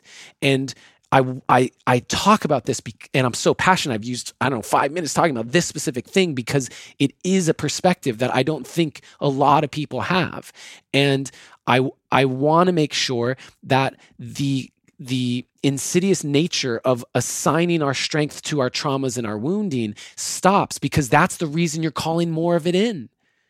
Because if there's that part of you that wants to be stronger and grow and expand, and you think that the way to do that is by breaking down, guess the fuck what? The rest of your life is going to be full of breakdown after breakdown after breakdown, because you think that's the only way you get the breakthrough. You can find the breakthrough differently. And so my process of being with that has been to get to that point where I can even speak to my new perspective, is going in it and seeing all of the ways. When I had that repressed memory come back, bro, it's like I built this tree, and here's all these branches, and you have financial, you have relationships, you have friendships, you have whatever, and every single one of them had grown from a rotten trunk. And I had to retrace every single way and see all the ways in which this particular traumatic experience and the PTSD in my body, because that was something that I had to learn how to work. How do you work through the somatics of that stored memory in my body? How was it affecting me financially, in business? How was it affecting me in my male friendships? How was it affecting me in my relationship, my family, to my partner at the time, in intimacy, in sex? How was it affecting me in all of these areas, and retracing those branches? And it was exhausting, man. I could imagine. It was exhausting. At a certain point, and anyone, I think that more than half of the world has experienced some form of sexual abuse. It's 1 out of 3 children. And that's what's reported. I'm an unreported case. Most cases, I think, are actually unreported. I would more than double whatever the numbers are. I would more than double it. And for me, when I think about that, one of the hardest things to be with, around sexual abuse, it's like, it's not fucking fair. It's not fair that man got to do that to me, and I'm the one that has to work through that for years and years and years. That's not fair. There's nothing fair about that. And so to be going through depression, to be having suicidal thoughts, to feel like I'm broken and I'm wounded and I'm never going to be able to love someone they want to be loved or allow love in, and I'm always going to fuck things up, like all of those thoughts, to be in that space and realize that I didn't do anything to be in that space. Why am I the one that has to work on that? Why am I the one that has to hire therapists to work through that? Why am I the one that has to do this PTSD work? And that's not fair. And I think that a lot of victims of abuse hit that point. And what do we do in that moment? And that's what I mean when I say that breakdown of going, this is not fucking fair at all. But guess what? It is. It is. Mm-hmm. And so how I choose to respond to this context, going full circle again, how I choose to respond to this is mine. No one can take that from me. And I will turn this into a strength by bringing my strength. This is going to reveal my strength. It is not going to give me my strength. And that is the difference that I want anyone listening to this who has been victimized to understand. It is revealing your strength. It is not giving you your strength. And also, it is not law of attraction. You did not attract abuse. Yes, we get more of what we energetically are a match to. But law of attraction does not operate on the same frequency of law of reciprocity. I used to misquote that. Like when I love you or I give you tea or you come to my house or I do something for you, there's a natural, organic kind of like, oh, well, how can I open up to you? That's just friendship or a relationship in general. We come to the table, we give. When something's not a match and law of attraction doesn't play into that, because I do see another sinister way that the spiritual world describes, oh, it's happening for you, Adam. It's happening for you. It's happening for you. It's like, yes, but sometimes no. Like, how do you unpack that? Because we're living in a world of utter bullshit. I can't name the person. This week, someone who I put on a pedestal, and that is the last time I will do that. So it was obviously a lesson I got to learn. I put this person on a pedestal, world-class speaker, goes all across the world talking about medicine, health, and wellness. And I just had a conversation with him about some business. And it broke my fucking heart. I mean, it just broke my heart because I was like, wow, I'm actually seeing that so many people are one way on a camera and different not. I can attest to you being the exact same way right here versus off. It's the same thing. There's no ambiguity. Yet I find that in our world right now, in our spiritual world, in our personal development world, in our conscious media world, there's so much bullshit and there's so much bypassing and memes and reductionism and do this to have that, coaches coaching coaches to coach other coaches that want to coach coaches. I mean, I could go on for a long time. My question to you is this: have you ever worked with people, or how would you work with someone, either a group or one-on-one, that was dealing with capital T trauma? Maybe it's sexual, maybe it's emotional, maybe it's physical, whatever, that you knew if you could just guide them through that so it truly was for them without bypassing. How would you begin that process? How does one even begin that process to work with someone to work through capital T trauma? Because gosh, if you get rid of that, or if you integrate that, not get rid of it, if you integrate that, so much is possible. This podcast is brought to you by Belcampo, the pioneer of hyper-sustainable, organic, grass-fed, grass-finished, certified humane meats, broths, and jerkies. I love Belcampo for so many reasons, but look, the big three is that they deliver these organic, grass-fed, super healthy, nutrient-dense, pasture-raised meats right to my doorstep, even in the snow or the rain. And I get more antioxidants, more omega-3s, and more minerals. Wow, I'm actually doing Mother Earth a favor, which is not eating meat from a CAFO. And what I love even more about that is that Belcampo animals grow slowly, as nature intended. It's a difference you can taste in every bite and see compared to the other conventional meats that are out there. This is why I choose Belcampo over other brands. And lastly, if you've been feeling in your heart or in your mind that you've been wanting to feed your body better, feed your family better, if you're feeling like it's time for you to change the way that you consume animal products, this is your green light. This is your chance to give back to yourself, your family, and the people that you feed with sustainably harvested animals. Look, the reality is that conventionally raised animals are confined to feedlots and eat a diet of inflammatory grains, but Belcampo's animals graze on rich green open pastures and seasonal grasses, resulting in meat that's quite simply more tasty. Also, it's higher in nutrients and healthy fats. You can order these sustainably raised meats to be dropped off right at your doorstep using the code WellnessForce over at wellnessforce.com/Belcampo. That's BELCAMPO. wellnessforce.com/Belcampo and get 20% off your box of pure, nutritious, organic meats. wellnessforce.com/Belcampo. Use the code WellnessForce and get 20% off.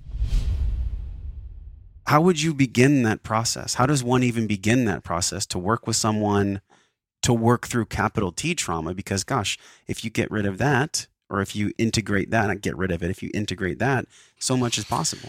Yeah, I agree with you that you know, a lot of the spiritual teachers and gurus and coaches, celebrity coaches, it honestly feels like half. It feels like half. Well, more. they're actually just great marketers. Is more than their actual whatever. They're recycling, repurposing, and great at marketing. Yeah, and it's always sad to it's real sad. to meet those people, and you and I have probably gotten the opportunity to meet people, especially after knowing people for a year, 2 years, and then all of a sudden it's like, oh, that's who you are. It's tough. It's a tough one. Damn. And I feel yeah. Let me just go. I'm going to let that one slide, and I'm going to go into what you asked about with the trauma, which is, I believe that our bodies and our souls and everything will heal on their own in direct correlation to how safe they feel.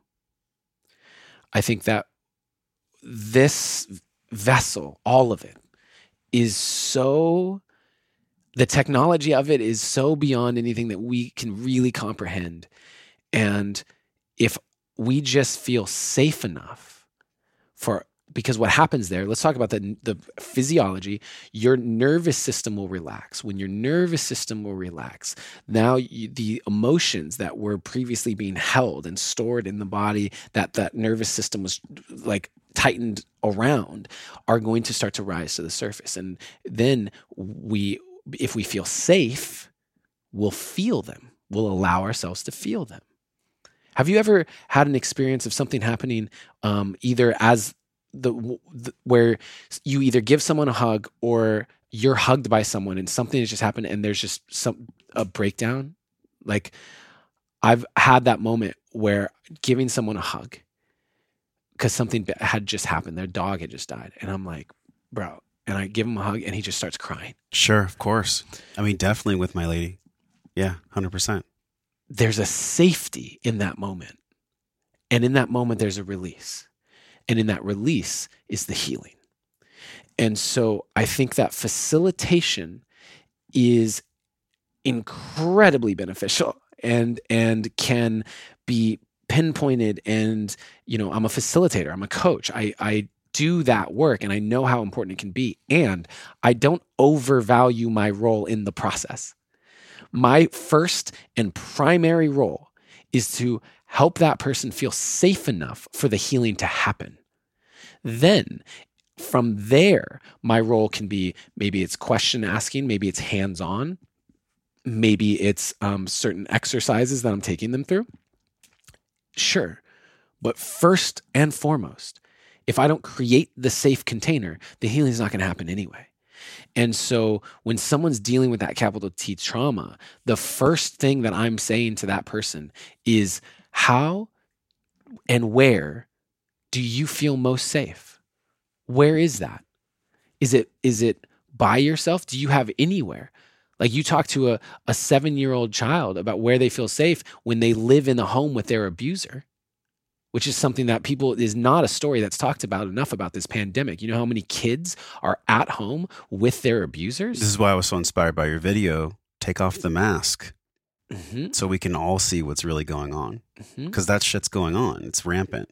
You know how many women are at home with husbands who are abusing them because the husband's now home from work or has lost their job? Like, this is some of the results. Vaccines and quarantines and all of that shit aside, like, we will be dealing with the mental and emotional health damages of this thing for a long fucking time. And what is the government doing about that? Like, where is the government program for how to help people with their mental health around this as we see suicide rates skyrocket? The government's not going to help us, but we're helping now. This is how we're doing here it. Now. This is what we're doing. Yeah. And I think that, so coming back to it, where is that safe space? And how do we create it? And from there, the facilitation can happen. Right. But that's the starting point. Anyone who's dealing with trauma, if you just get yourself to a safe space, and a lot of times nature's that place, getting out into nature, and you just go out into nature and just sit with the trees and just be with your feelings. But for a lot of people, they feel so unsafe with the emotion itself because they they can feel the intensity of what's behind that door. Yes. That they don't even want to open it because they're worried that if they open that door, they're lost in the darkness. Okay, They'll never come back. Talk about this, because most people, they don't give themselves permission to feel something because it feels so overwhelming to both the nervous system and the mind that if they allowed themselves to feel it, they literally think they would either get stuck and die or they'd be trapped and they'd never come out. Mm-hmm. And so that is where the facilitation is important, where you have someone with you. You know what I mean? Yeah. I trust that you got me. I'm going to go and I'm going to let it all out because you're there with me. You are going to hold my hand through that process. And that's one piece. The other piece is in just starting to develop a relationship with it. And so something that I've given clients before is, okay, you're so scared of opening that door. Let's start with 5 minutes. And what you're going to do is 5 minutes of each day. You're going to set a timer. You're going to press start and you're going to let yourself feel that emotion. You're going to open that door for 5 minutes. Go as deep as you want to, you feel comfortable with for 5 minutes. When that timer stops, you're done. There's no, I'm going to be an overachiever today. There's no whatever. That is the container. You will stop no matter what, you stop. And what happens is you develop this ability to go in and know you can pull yourself out. You develop a relationship where you understand what that feels like. So it becomes less scary just by... You begin to trust yourself. You begin to trust yourself and your emotional experience. And so that's another just tangible exercise for people listening here if you want to start working on that. Because the goal is not for you to move through all of it in one moment. So Peter Levine, if you're familiar with Peter Levine's work... Waking the Tiger. Incredible when it comes to PTSD and trauma and somatics. And he kind of coined titration, which is this idea. So in chemistry, titration is where you take the acid and the base and you put in a drop over here and it goes psss. And if you were to pour all of it in there, there'd be an explosion. It's kind of like you take a drop. Titrate from supplements, like you start with 10, you end up with 1. Mm-hmm. It's like this gradual. And so it's like a drop at a time, and eventually it neutralizes. Right? But if you'd poured it all in at once, there's an explosion, there's a reaction. And so it's the same thing. When we look at yin and yang energies on the planet as the balance, right? Most traumatic experiences that create PTSD in the system are going to be catalytic experiences, which means that they happen in heightened emotional things that cause that experience, right?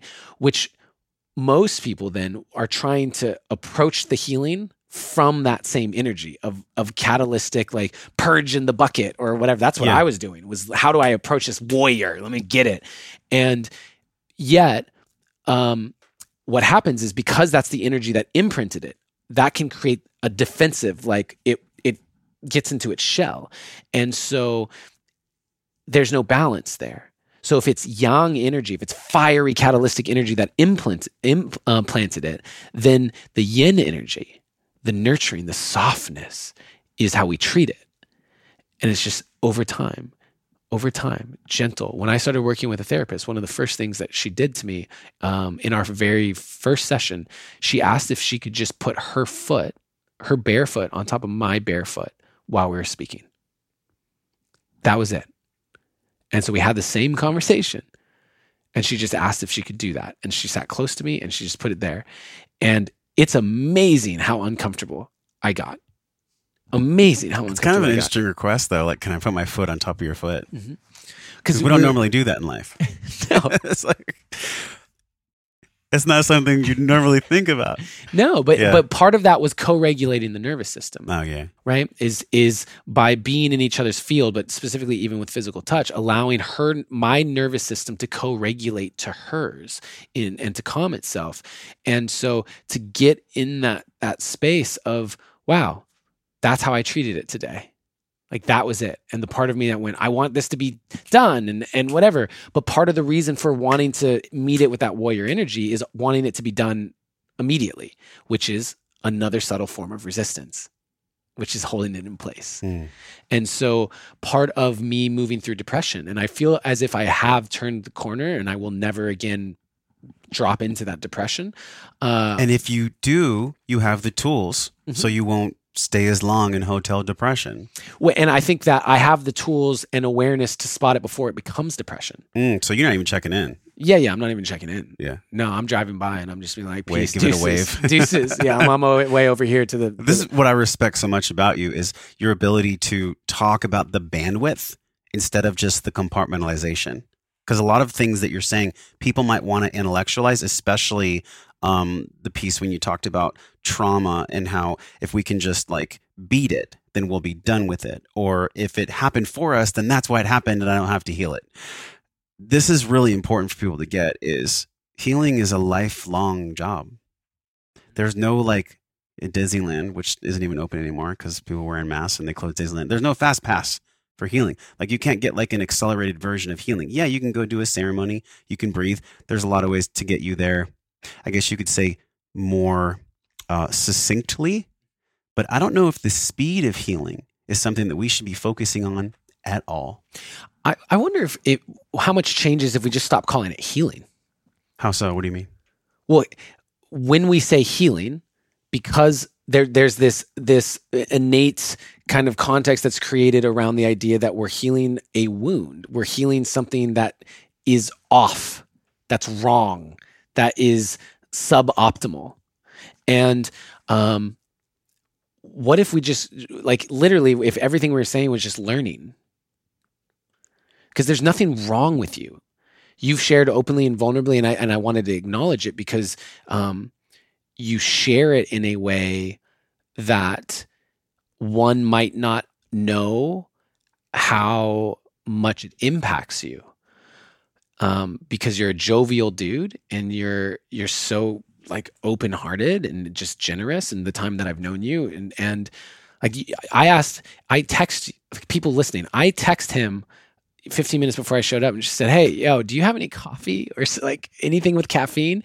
He goes, "Would you like?" "Yeah, I can make you coffee, but I also have matcha green tea." And I'm like, "Yeah, that'd be great." And I'm thinking it's going to be, just as much thing. I walk in, this dude's got it on the stovetop. He's like whisking it. He's asking me what sort of this collagen creamer to put in it. And I'm going, wow, he's actually intentionally making me this matcha.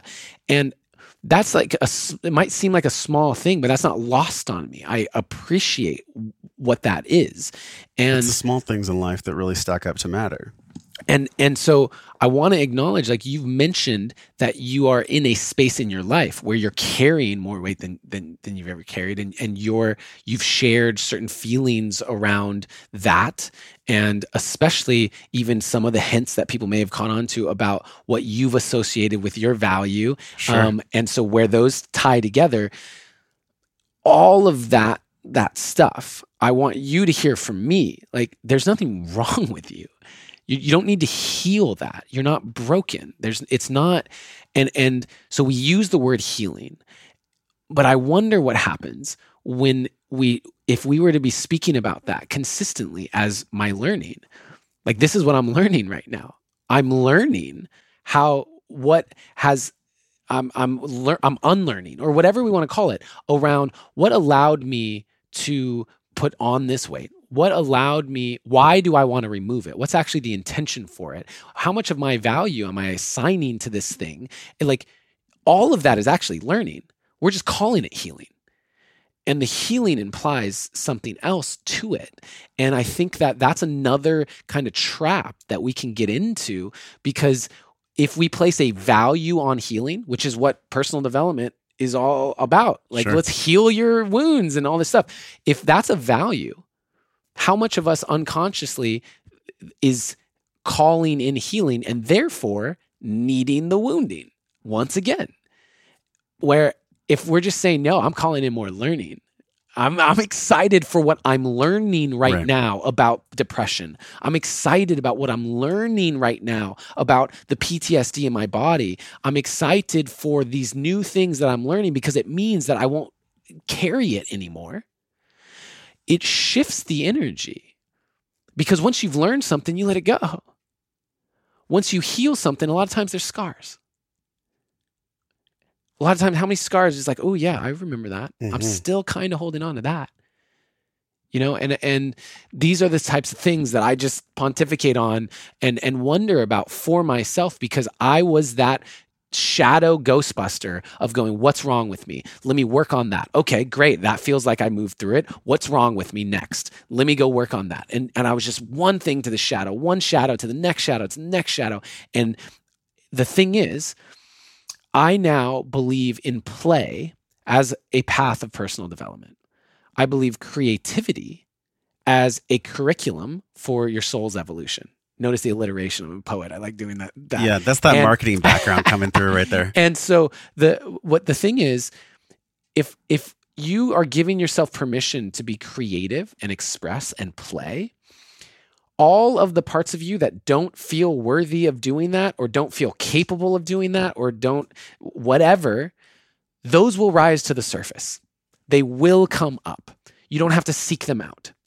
The difference is, when you're seeking out all of the shadows for what you can heal and resolve, when you resolve one, you're still in the shit. You're still in the shadow. But if you are playing in the light, you're in the space of how much fun can I allow myself to have? How much can I allow myself to receive? Let me be creative and expressive. And that stuff comes to the surface and you work through it. You're in the playground. It's like learning how to dance. You ever see people when they're awkward in dancing? And it's like, oh, like they don't really know how to dance.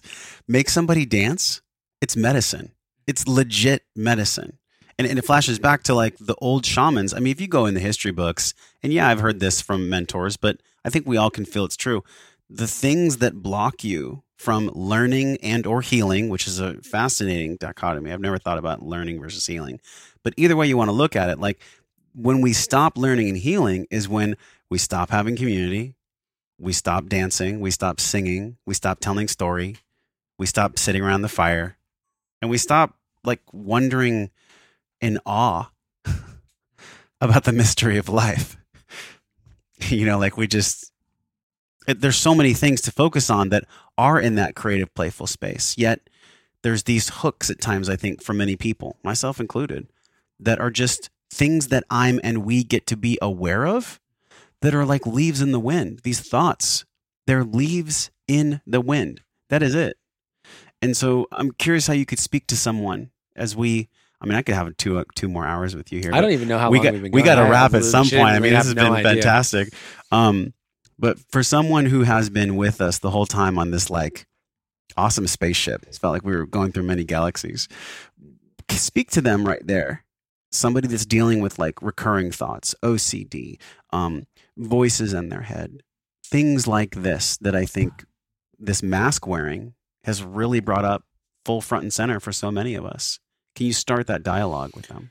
Well, I want to be really careful with things like when we're talking about OCD or voices in the head, like schizophrenia. You know, there's like a fine line, and I Adam is not a doctor.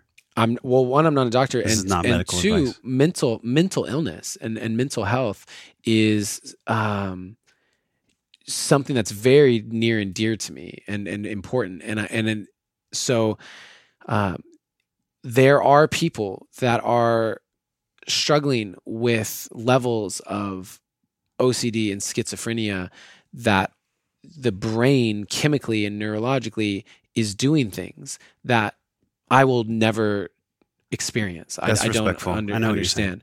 And so for anyone who's in that space, you know, that's where I say definitely get professional guidance and professional help around it. And I believe that mental health is just so mistreated in Western society. I feel, you know, in indigenous cultures, the ones who heard voices became the shamans. Yeah.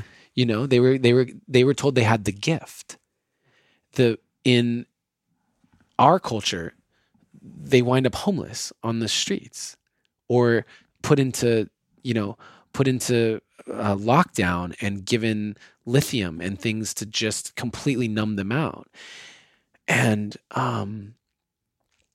that's really tough because what is actually real? You look at if you were just look at the brains of myself and a schizophrenic, and the schizophrenic's brain, when they're hearing those voices, it's responding like they're hearing a voice. The same way that when I'm listening to you, my brain is responding to what you're saying. So on paper, it looks like someone's talking to them, right? Or like in their brain. So what makes that not true? Because I can't see it. So therefore, my reality is more true than their reality. I can't see who's talking to you. So yours is, there's something wrong with you. I'm normal. But if it's just me and that person on an island, who's to say I'm not the one that can't see reality in the way that it actually is? We don't actually know that. And so when I'm looking, like when I see someone that's living in LA as long as I did, right? Such a huge homelessness problem. And you'll regularly see someone on the street just like yelling and having some sort of conversation with someone that I can't see. And yet I've had crazy experiences of direct dialogue with spirit, angels, specific angels have come to me. Mary Magdalene has come to me, like direct conversation where what makes that normal? What makes that something where someone might hear that story and feel inspired by it, but looks at the person on the street and feels pity or feels like there's something wrong with that person? I have voices in my head. They're not, you know what I mean? What is that voice? What is that voice in my head that says I can't do it? What is the voice in my head that says I can? What is that voice in my head that says this is a bad decision, don't do that? What are those voices? One practice that I just actually gave this to a client recently is journaling in a way where you specifically call in a certain type of conscious, like your ancestors or your, it could be a cosmic thing. People love to channel from Pleiadians or whatever, or it could be Jesus or the angelic realms or whatever, and allowing yourself to write as a vessel for that. And so when I journal, I have 3 ways that I journal. One is sort of factual, where I noticed that I was doing this, and yesterday this happened, and I thought that, and I'm just kind of going through it. A second way is sort of just philosophical exploration, where it's more objective, and I'm exploring some concept, and it doesn't really have to do with me. It's like, what does it mean to be a man? Like whatever, right? That's an interesting one. And the third one is where I open myself up for something else to move that pen and speak to me. And those are more often than not the most profound. I have a book that was written entirely in that way called Cosmic Philosophy. People can get it on Amazon, because I went to Egypt. I had this crazy experience in the pyramids of Egypt. The next day, I met this man from Brazil who was there with his apprentice, and he had been gifted at the age of 7 or something, had this near-death experience or whatever, and now was able to activate people's channels. And I heard about this, and I went, yo, you gotta, let's do this. What do I ask to happen? He came with his apprentice to my hotel room. They gave me a 2-hour session, basically hypnotized me, opened up my channel, this whole thing. Every day for the next month, I would call him up on WhatsApp in the mornings, and he would take me through a 5-minute re-hypnosis meditation, and then I would write with my eyes closed in this journal with whatever was coming through. And on day 15, 16 of that, it came through, this isn't for you only. Put this out into the world. And so I put it into a book called Cosmic Philosophy and released it. But that was my deepest initiation into what does it look like to just let it flow through me from wherever else coming through. And I think that how this all ties in is, if you're hearing voices, if you're experiencing the vulture squawking on your shoulder or whatever, name it, give it, acknowledge it. It's consciousness, just like everything else, wants to be seen, heard, and loved, and give it a space to speak. Create dialogue with it. The trouble is when we resist it. The trouble is, like anything else, the trouble is when we fear it and go, something's wrong with you, whatever. You go, no, all right, man, you won't shut up today. All right, here we go. I'm going to drop in. Got my journal. What do you want to say? Why are you here today? Why are you so fucking loud? What do you want? And boom, boom, boom, boom. That was one of the deepest ways I started to manage my depression. I gave it a voice. Have you seen the movie A Beautiful Mind? Yes. What an incredible movie. It's exactly what you're talking about. And I've dealt with this too. I had a ass-kicking PTSD from OCD from ayahuasca. It took me 2 years to handle it. And it was a beautiful gift, but I was consciously curious. That's the thing I want to tell everyone. Just be curious about it too. My mom had bipolar. I'm the only one in my family that hasn't taken SSRIs in some way. And so I'm no stranger to this. And with full respect, I totally agree with you. Like, why do we treat homeless people as if they're the bane of society, and then people that have ayahuasca journeys where they connect and talk to Jesus are somehow glorified? To me, it feels similar. But going back to that initial question, it's like, I just wanted people to understand from where you are now and where you've come from. If you were to just give them some wisdom or give them a gem as a starting place, that journaling seems like it's the best spot to do it. It's like create that dialogue. Is there anything else that you think we missed when it comes to the health of the mind?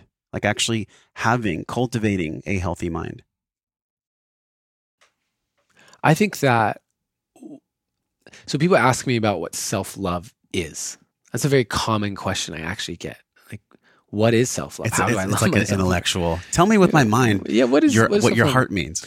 And so at a certain point I said, I'm going to come up with an answer to that. What is it? I believe self-love is the byproduct of your relationship with yourself. And you and I have unconditional love for everyone in this room. I have unconditional love for you because you are. And I've gotten to a place where I legitimately, I love everyone from a human place, even from just being human is fucking hard. It is not the easiest thing to do. Yeah. It takes a lot of courage as a soul to say, I'm coming and I'm being human.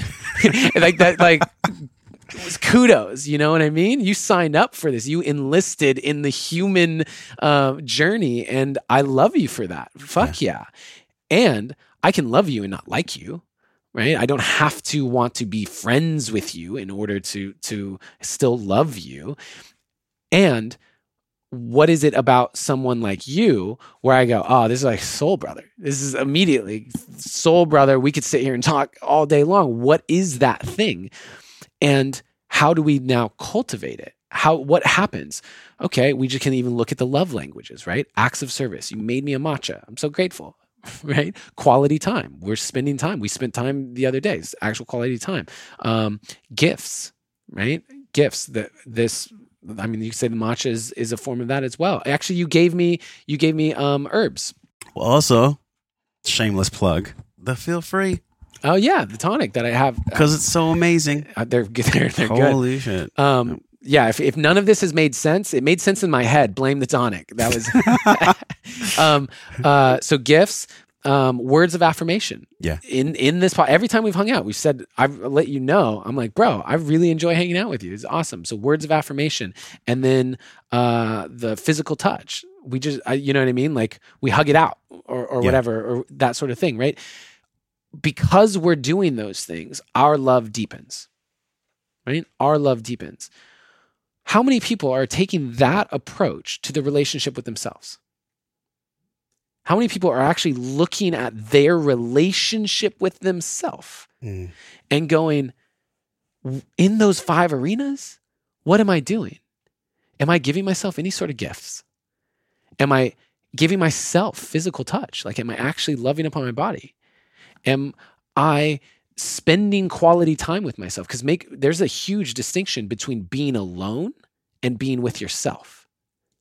Those are 2 very different things. Are you actually spending time with yourself? Words of affirmation. Most people, those thoughts going in are saying negative things. How much would you and I like hanging out with each other if we just insulted each other all the time? And yet that's the inner dialogue for so many people. Well, what about saying some nice shit to yourself? And then acts of service. What are you doing for yourself as an act of love on a daily basis? What are you doing?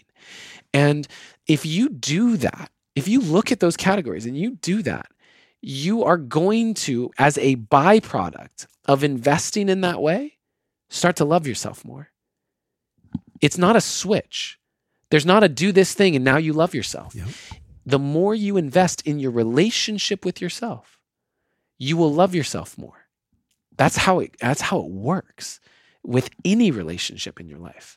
And so when we talk about that mental, anything that I want to leave people with, it's your external reality is reflecting back to you your internal belief structures and systems and the lens that you see the world. And this is why I'm so passionate about art and supporting artists is because artists are who see the beauty as the layer on top of the reality that most people are stuck in. When you hear noise, the musician hears music. Where you see a bunch of whatever, the artist, the photographer sees the light hit it just in the right way. The beauty that is actually here right now, the artist is seeing that lens. And so if we can start to shift our lens, we shift the reality because all of that is available to us. It's there right now. And for all of you listening, the best thing that you can do is start to invest in your relationship with yourself so that you can develop more love for yourself, because that's going to be the lens that you look at the world through, which is going to allow you to show up with more compassion for other humans and more excitement for the life that you have already, which is going to attract in more of the life that you want, because the energy of gratitude and appreciation is expansive and magnetic. And the universal abundance that is always available to us will flow into the space that is created through the expansion of your heart. And so it's one of the cool, I love how you ended that. You're like, so? Because that was the coolest. It's funny, I had all these questions for you, and then I was like, I'm not going to ask you any of the questions I had pre-planned. I just want to connect with you. And one of them was about manifestation. That was the coolest explanation of manifesting through an actual practice, tactical and practical, of self-love. So thank you, man. Thank you for showering these gifts. We have to do another podcast at some point. We didn't even get into the $1 million story. That's going to have to be another time. That's the cliffhanger for next time. I manifested $1 million in 5 days. Okay, we're going to talk about that at some point this year. We're going to do round 2. I don't know if you're going to be in Austin, but you're definitely... Let's do it when I release my book. Fantastic. Because I'm going to do another podcast. What is the book? I'm going to... I'm working on 2 books simultaneously, specifically around... I'm going to leave it with just what it's around, how to heal from heartbreak. I think that heartbreak is something that derails people more than maybe anything else. Yeah. More than anything else. Some people never get over a divorce or a breakup or being cheated on. They never get over it, and they're never the same. Some people, it takes years, takes them out of the game completely. And yet, in the moment of heartbreak, when something like that happens, it has now... Part of why that's so difficult is because your entire projection for your future has just been wiped. And what you thought has been wiped. But that means that you're like in an elevator and you don't know what floor you're going to get off on. And so those doors are going to open and you're going to get off on a new floor. And what you do in the elevator determines the floor that you get off on.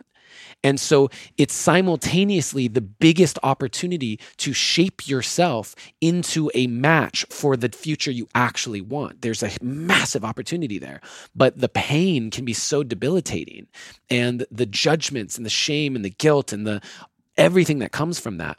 And I think that so few people know how to move through it. Because when you're in it, it's just all you see is pain. Yes, definitely. All you see is hurt. You can't see anything because you're just blurry-eyed from tears. And so I think that my journey over the last 3 years, we didn't even get into any of that story, has been, like I said, I went to the cabin and just have been reading these journals. And my last 3 years has been a journey of how to heal my heart. And I'm sitting here today as someone who feels like I've turned the corner on depression, that is more empowered than I've ever been, that is someone who is loving life more than I ever have, and has done that process. And I believe that I can help people through it. And so I have 2 different books. One's going to be about poetry, and I'm going to take actual journal entries from my journals and put them in there and do something really cool with it. And then the other one is going to be specifically taking people and helping them heal from heartbreak. So many gifts we got. One big gift that I got was about using creativity as this healing learning thing, whatever it is, healing and learning. So thank you for that gift, and give us this one last gift too, because it's the question that I always ask. It's the one that I'm most curious about. What's the recipe? What is the true meaning? What is the definition of Adam Roa living his life well? What is wellness to you? When you feel that, to live well, wellness, what is that for you? Happy. My most of my life, I have been trying to love life. The vast majority of my life, I've been feeling like I see people and they've figured out how to love this thing. And for me, it's like maybe I have moments, and then the other time I'm like, God, this is just hard. I don't want to do this anymore. I want to give up. Like, what's the point? And that oscillation. And that has shifted for me. And so wellness for me is just being in love with life, just actually being so grateful to be here, to be doing this thing. Like all of it, man, all of it. Yes. Was it yesterday or 2 days ago? It was a hard day. I had all this emotion come up. What's going on? But I wrote about it in my journal, actually, the next day. I said, I'm really proud of how I showed up with that emotion. Because instead of thinking there's something wrong with me, what, blah, blah, blah, blah, blah, I just said, this is what it is right now. What does it want? And I leaned into my practices. I did breath work. I got out literally in the sun. I brought out journals. I wrote, I went to the gym. I moved my body. I just did the things that I know are supportive. So I showed up for myself in excellence in the things that I've learned are supportive to me. And I didn't judge myself, shame myself, or guilt myself for what I was feeling. I started to and caught it. And that's the game. Like this whole thing, I say it all the time, awareness gives us choice. This entire personal development thing is about helping people gain the awareness and then shortening the amount of time it takes to gain that awareness. So it may have taken me 6 months to be, wow, I judge myself and blame myself and guilt myself when I feel sad. Yeah. It took me 6 months of inquiry to realize that was happening. Okay. Now I'm in a space where, wow, I'm catching myself doing this within 5 minutes of it happening and going, nope, not going to do that anymore because I'm going to choose something different. That's the entire game. Is you, whatever it is that you're working through, being able to catch it quicker so it doesn't eat up more Legos of a foundation that you're building in a direction that's not in the direction you'd like to go. That's it. That's the code to exit the matrix right there. And round 2, let's do round 2. I don't know when that's going to happen, but share with people where they can go for step number 2, to really connect with you. Like maybe it's in the community. Maybe it's just going on YouTube. I mean, if you type in your name on YouTube, there's like a feast there. You can feast on Adam if you want more Adam, go to YouTube. But the Create community. Yeah, so that's the most exciting thing.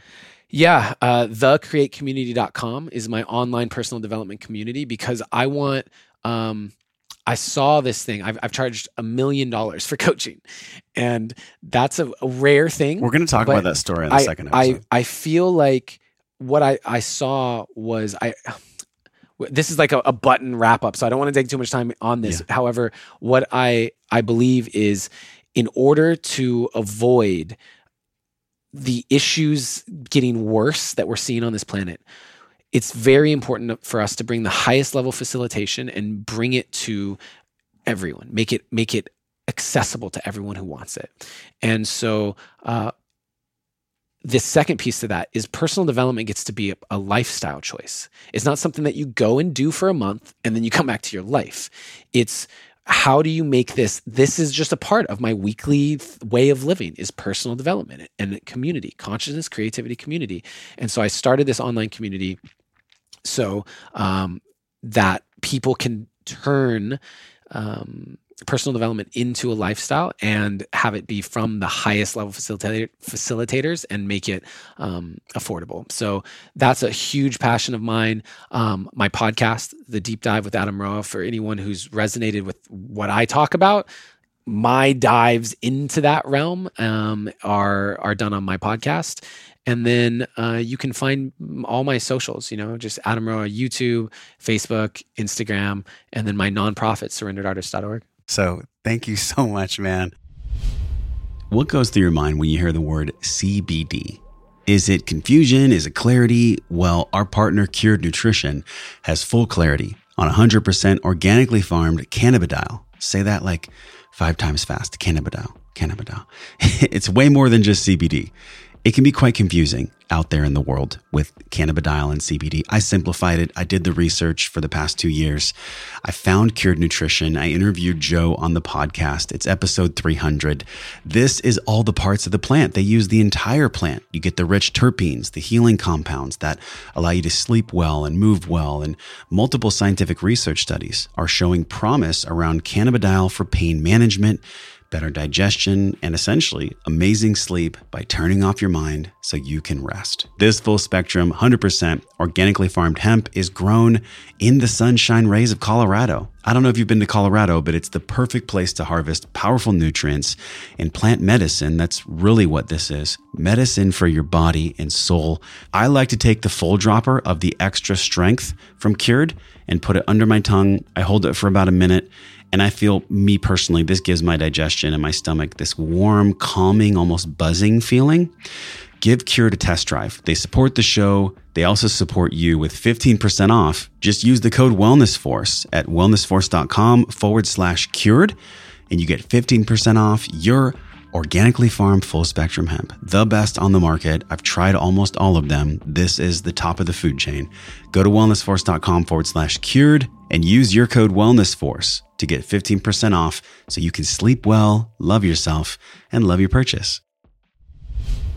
This podcast is brought to you by our trusted friends at Organifi, the creators of the Organifi Gold, my #1 turmeric lemon balm and superfood adaptogen bombshell that, trust me, will make you sleep like a baby. I know this because I use it on the regular.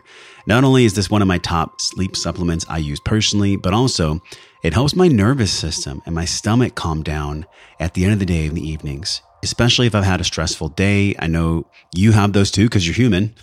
And because we're human, the best thing to do is take loving care of the human body, starting with quality sleep, not just quantity. This is going to allow you to have the highest quality of life possible.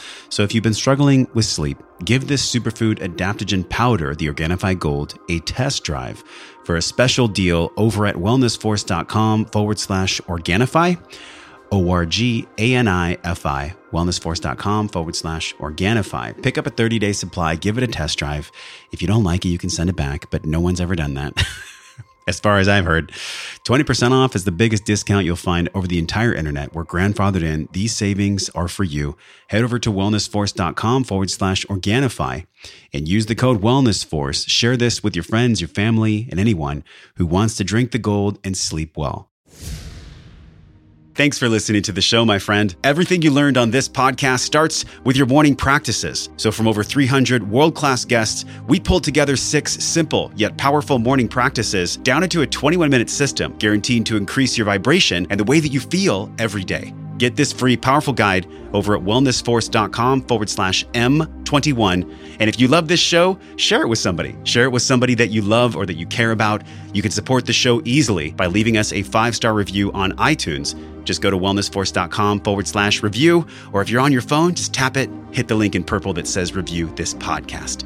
And the journey does not stop here. We're continuing this discovering process in our private Facebook group, over at wellnessforce.com/group. You can be a part of it.